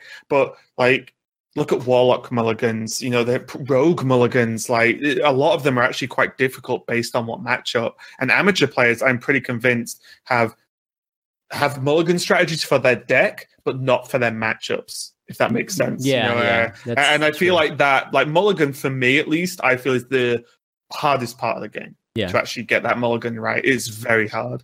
I think that's where we get a request for that feature all the time. Basically, can we get basically our Mulligan guide for matchups, right? Versus matchups, and not just general. Damn it! Are you making that an overlay?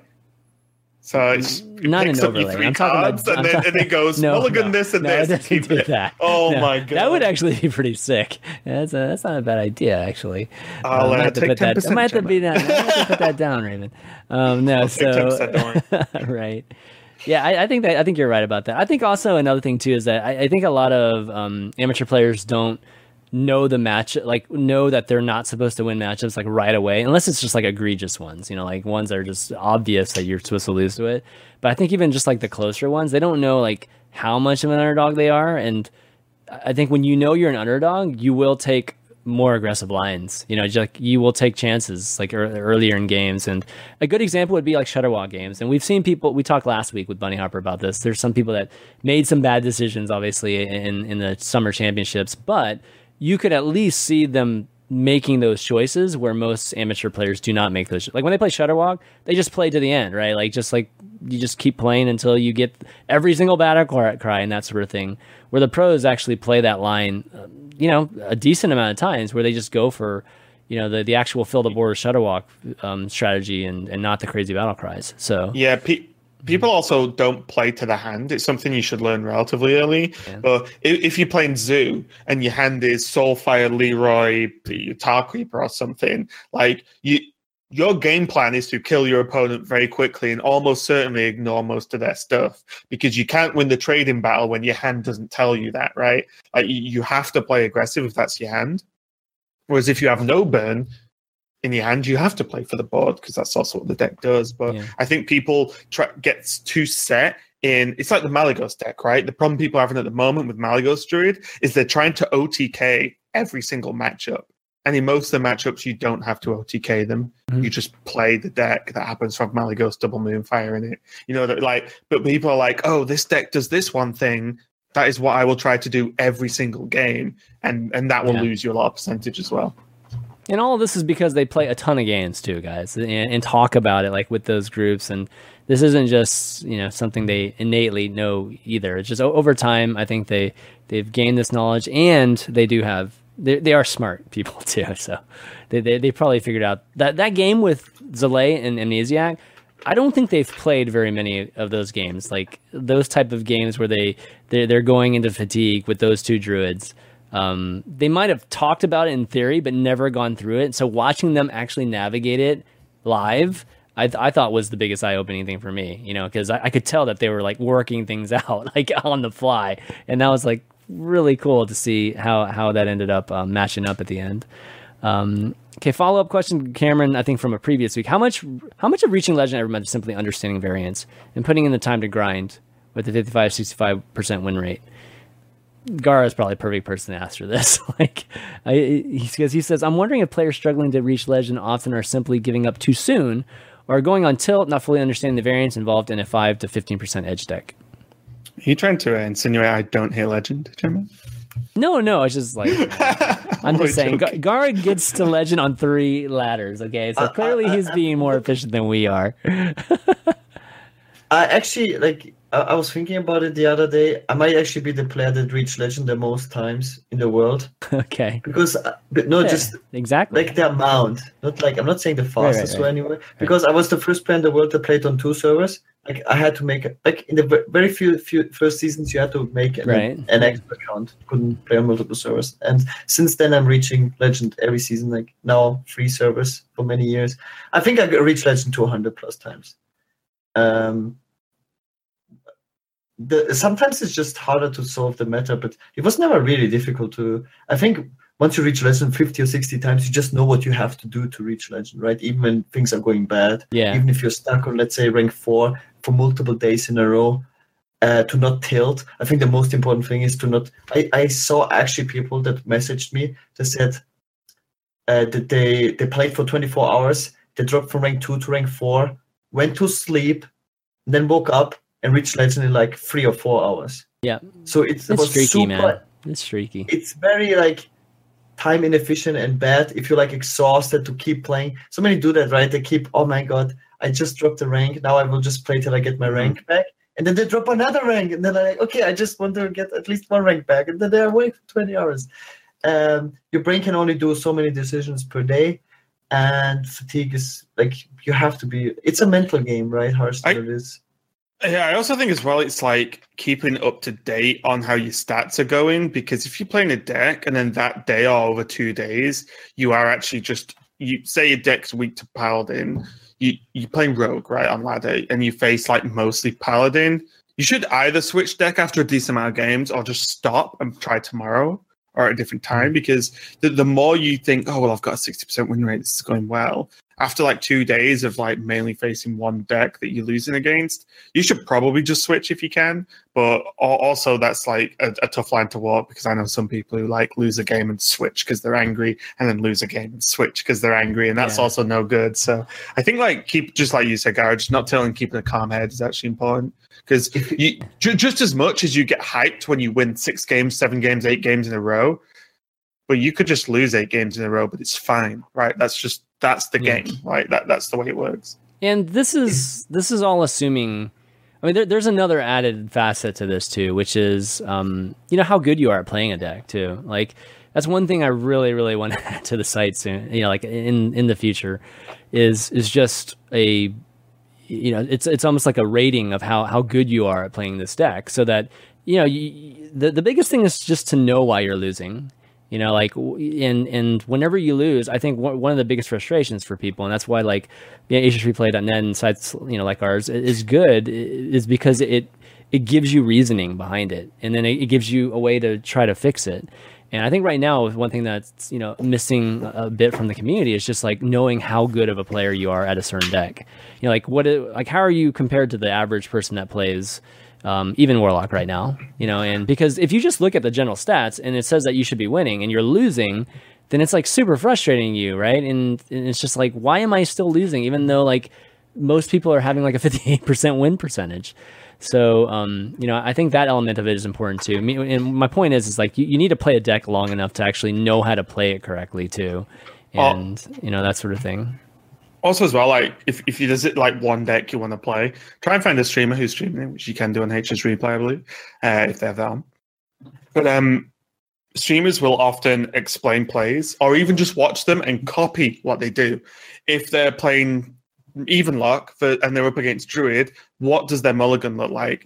What's their first few turns? They'll probably talk about the game plan. Just copy them, and then you'll start to understand what the correct motions are for any given matchup. I learned so much watching streamers. I actually watch more Hearthstone than I play, to be completely honest, because like for me, just listening to other people talk about it is actually like really important. Mm-hmm. I can add another tip. Another thing is definitely self-awareness. It's like if you know this deck is good enough to reach Legend. Let's say if you play a deck that someone got rank 1 Legend with, you just have to know this deck is good enough to reach Legend if this guy reaches rank 1 Legend with it. So if you keep losing with it, then you're either not playing it good enough, or you're tilted because you're losing too much, or the meta right now at this moment is not good enough, so you should take a break. A lot of people just switch too often, definitely. Well, I think one thing. Okay, I'll add one thing to with that, and this is I feel like I keep talking about the site right now, but when somebody gets to rank 1 Legend, say with like Shudderwock Shaman or something like that. That doesn't represent what's good for you, like where you are too. Like playing Shudderwock Shaman at like rank 10, rank 9. I don't know if that's good right this second. In fact, I would say that's bad. Like actually, for folks at that rank playing, something that somebody who's obviously again at the top of the skill cap of piloting a Shudderwock Shaman, would be. You know what I mean? So. What I'm trying to say is at your rank, there's like a combination of elements that like probably play a role as to like whether you can climb or not. One is just like what everybody else at your rank is playing, and then B, just how good you are at playing that deck, and one final quick tip as well. is if you actually want to climb and you're not gonna and you actually want to hit legend seriously, don't sit and play whilst watching Netflix or watching something else or paying your bills. I do this all the time. I have Netflix on and I'm playing like this. Click, and I play so bad. I play so bad because I'm not even paying it. I'm playing a green card every turn and hoping it's correct. So I'm not even paying attention. And the times I actually sit, I can have music on and stuff, but the times I actually sit and play Hearthstone properly, my win rate difference is honestly like this. I'm not joking. It's insane. Like, because I'm not sat watching a show whilst clicking now and again on Hearthstone. You sit, focus, and play the game. And you'll see your win rate go up, honestly. Like, that's a promise right there if you just focus on just Hearthstone when you're playing. It's not just purely number of games. It's actually purely like number of quality games. Yeah. Mm-hmm. All right. Maybe one last one. Let's see. Okay, here's a good one. Azur asks, considering that the general population of Hearthstone uses net decks to ladder, why would the creation of decks to try and beat the meta not be the best option to use instead? I guess his question is like, instead of playing the best deck, why isn't it, creating the deck that counters it the best option? Because most people are bad at deck building? I think it is the best option. I just don't think that like you said, like I don't think a lot of people are good at almost doing everyone in the world is bad at deck building right now. Exactly. No, the reason is they're the best decks for a reason, because you have too much sample size. If SS Replay shows you Evenlock being the best deck with 52% win rate with like 1 million game sample size against other top tier decks, you can't just randomly come up with a deck that beats that. It's basically solved. It's too much. I don't. Okay, so I talked to Strifeco. Like a lot of top players, best deck builders in the world, are trying to beat those best decks. It's super hard. Like even for the very best deck builders, because it's just too much sample size. One thing I'll say as well is, like, if you tell me to build a deck that beats a deck, right? You probably can build something that has a good percentage, like a percentage you would be happy playing, right?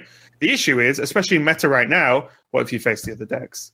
You just get crushed. You cannot build a deck that beats all of the top tier decks. That is impossible because the top tier decks are so varied. But if you want to build a deck that just beats one thing that you've seen a lot, fantastic. You can do that. But you cannot build a deck that will be one awesome deck and do well at other things. The closest I think we got was like Spiteful Druid probably had the overall best matchups we've seen recently. Talk about Spiteful Druid this weekend. Yeah, that was like a surprise. But I think like that was like 51% versus everything at one point. Something random like that, where it was like it's just a good deck to just sit and jam because it's very straightforward too. But you cannot like deck build your way out of a 6 high powered deck meta, because like you cannot build that 7th deck that beats the other 6, or it would have been built by now. I would say, just kind of like a devil's advocate here. It's like, I think that what Azur is suggesting happens on a daily basis. Like, I just don't think, like you said, Raven, you can't look at it from the standpoint there's like one deck that's going to beat everything in the meta. No, you're just looking for the deck that beats the top thing in the meta. And kind of trying to figure out, and then how it does against maybe the next best thing, and then kind of working your way down. I just think it's done in such a subtle way that people don't acknowledge it or realize it. Like, when the meta changes, it's because somebody came up with a refinement or a better deck. It just takes a while for it to actually catch hold in the meta.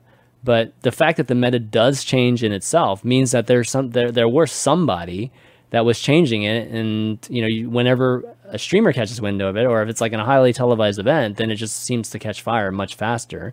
But there are a lot of decks, and I'm sure Blizzard team can attest that these decks appear and then they just kind of like get great win percentages, but nobody knows about them, and they just kind of disappear. And that happens even on our site too. Like I do look in our database like for the daily best decks, like here and there, several times a week at least, and I just kind of look and I'm like, nobody's playing this like right now, or this version that changed like 4 cards or something, and a lot of times they just don't catch win and they just disappear.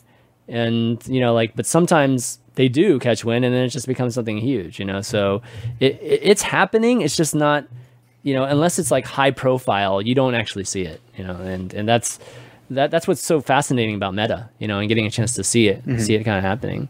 I think there's right now though, it's probably as hard as it's ever been. Yeah, I think so. Like right now, you queue any of the top tier decks, you might crush one matchup and get crushed by another because it is savage in the top tier at the moment. Like, like people playing Odrogue at super high legend, but then people are also playing Miracle Rogue at pretty high legend. And you're like, wait, why wouldn't you just play Odrogue then? It's like, well, guess what? People playing Shudderwock as well. Right. And it's just like, oh my God. Like, and as you saw in popularity, like if the popularity, like the graphic you showed earlier, was like 50% one deck, fantastic. Build a deck that crushes that. Yeah. But it just isn't, is it? It's like, what, 20% maximum or something we've seen or whatever? Like, it's like, for one deck, I mean, like, that would be insane. Probably way less, actually. Yeah. Crazy. So, in the very beginning of an expansion, it's great to do that. I mean, that's when you have the fastest reaction to it, right? Like somebody builds a Quest Rogue, for instance, back in the day when Quest Rogue was super good, just trying to figure out whatever can beat that, right? In the very first few days of a season, or the expansion, that's when it's most visible. That countering whatever is strong has a huge impact. But like Gar said, as it gets more developed and figured out, that's been when it's super tough. Okay, I think that's about it, guys. Kind of wrap up. It's been good. Thanks for everybody for watching. We kind of had I don't know, I guess for the English here, it's a little bit disappointing, I think, finish to the HGG's next week, Chandler. HGG, yeah. England get revenge in HGG, right? But yeah, it's been a great show. I think we covered all the good stuff with the Boomsday project. I'm sure the next few weeks are going to be laced with a lot of cards, so get ready for another round of reviews coming up, I'm sure. And keep the questions coming. If you got any questions, email us at valuetown@hsreplay.net, and I'll start reading out some of those. You can also send to valuetown@chainmobile.tv if you're used to that email too, because I look at those. And why don't we do some shout outs, wrap the show up? Raven, always a pleasure. It's always awesome having you on, especially talking about new expansions and all that good stuff. So any shout outs you want to do before you take off? Yeah, just general stuff like G2. It's nothing you guys don't already know, but follow me at Ravencast on Twitter and RavenHS on Twitch. I do stream pretty much every day, streaming a lot of Hearthstone recently and also a couple of other games.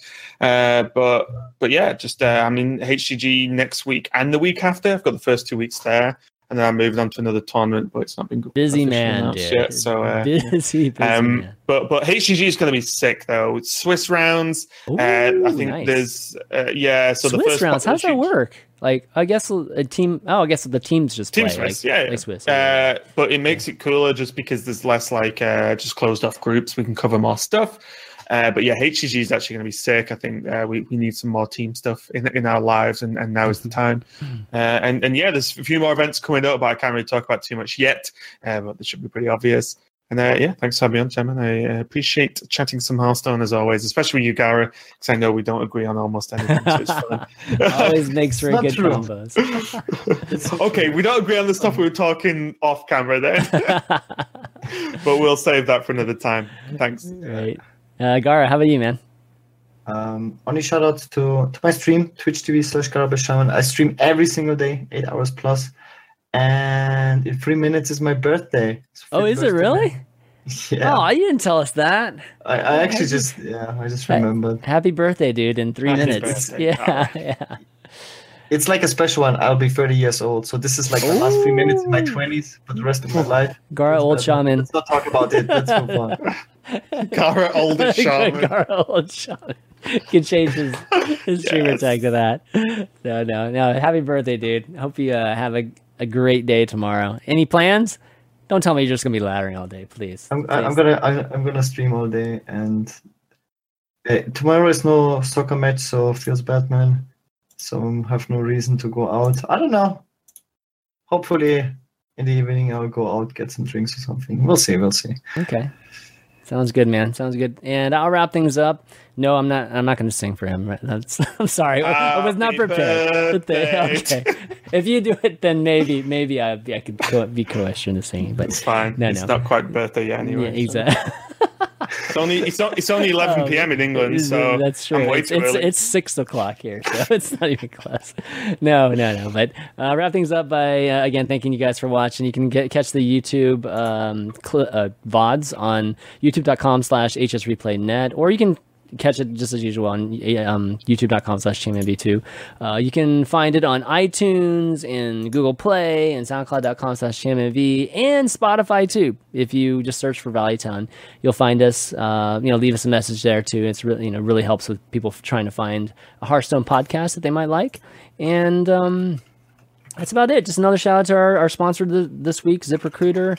And of course, HS Replay. Go check that out. But for Raven, Gara, and myself, Champion V, we'll see you next week. Peace.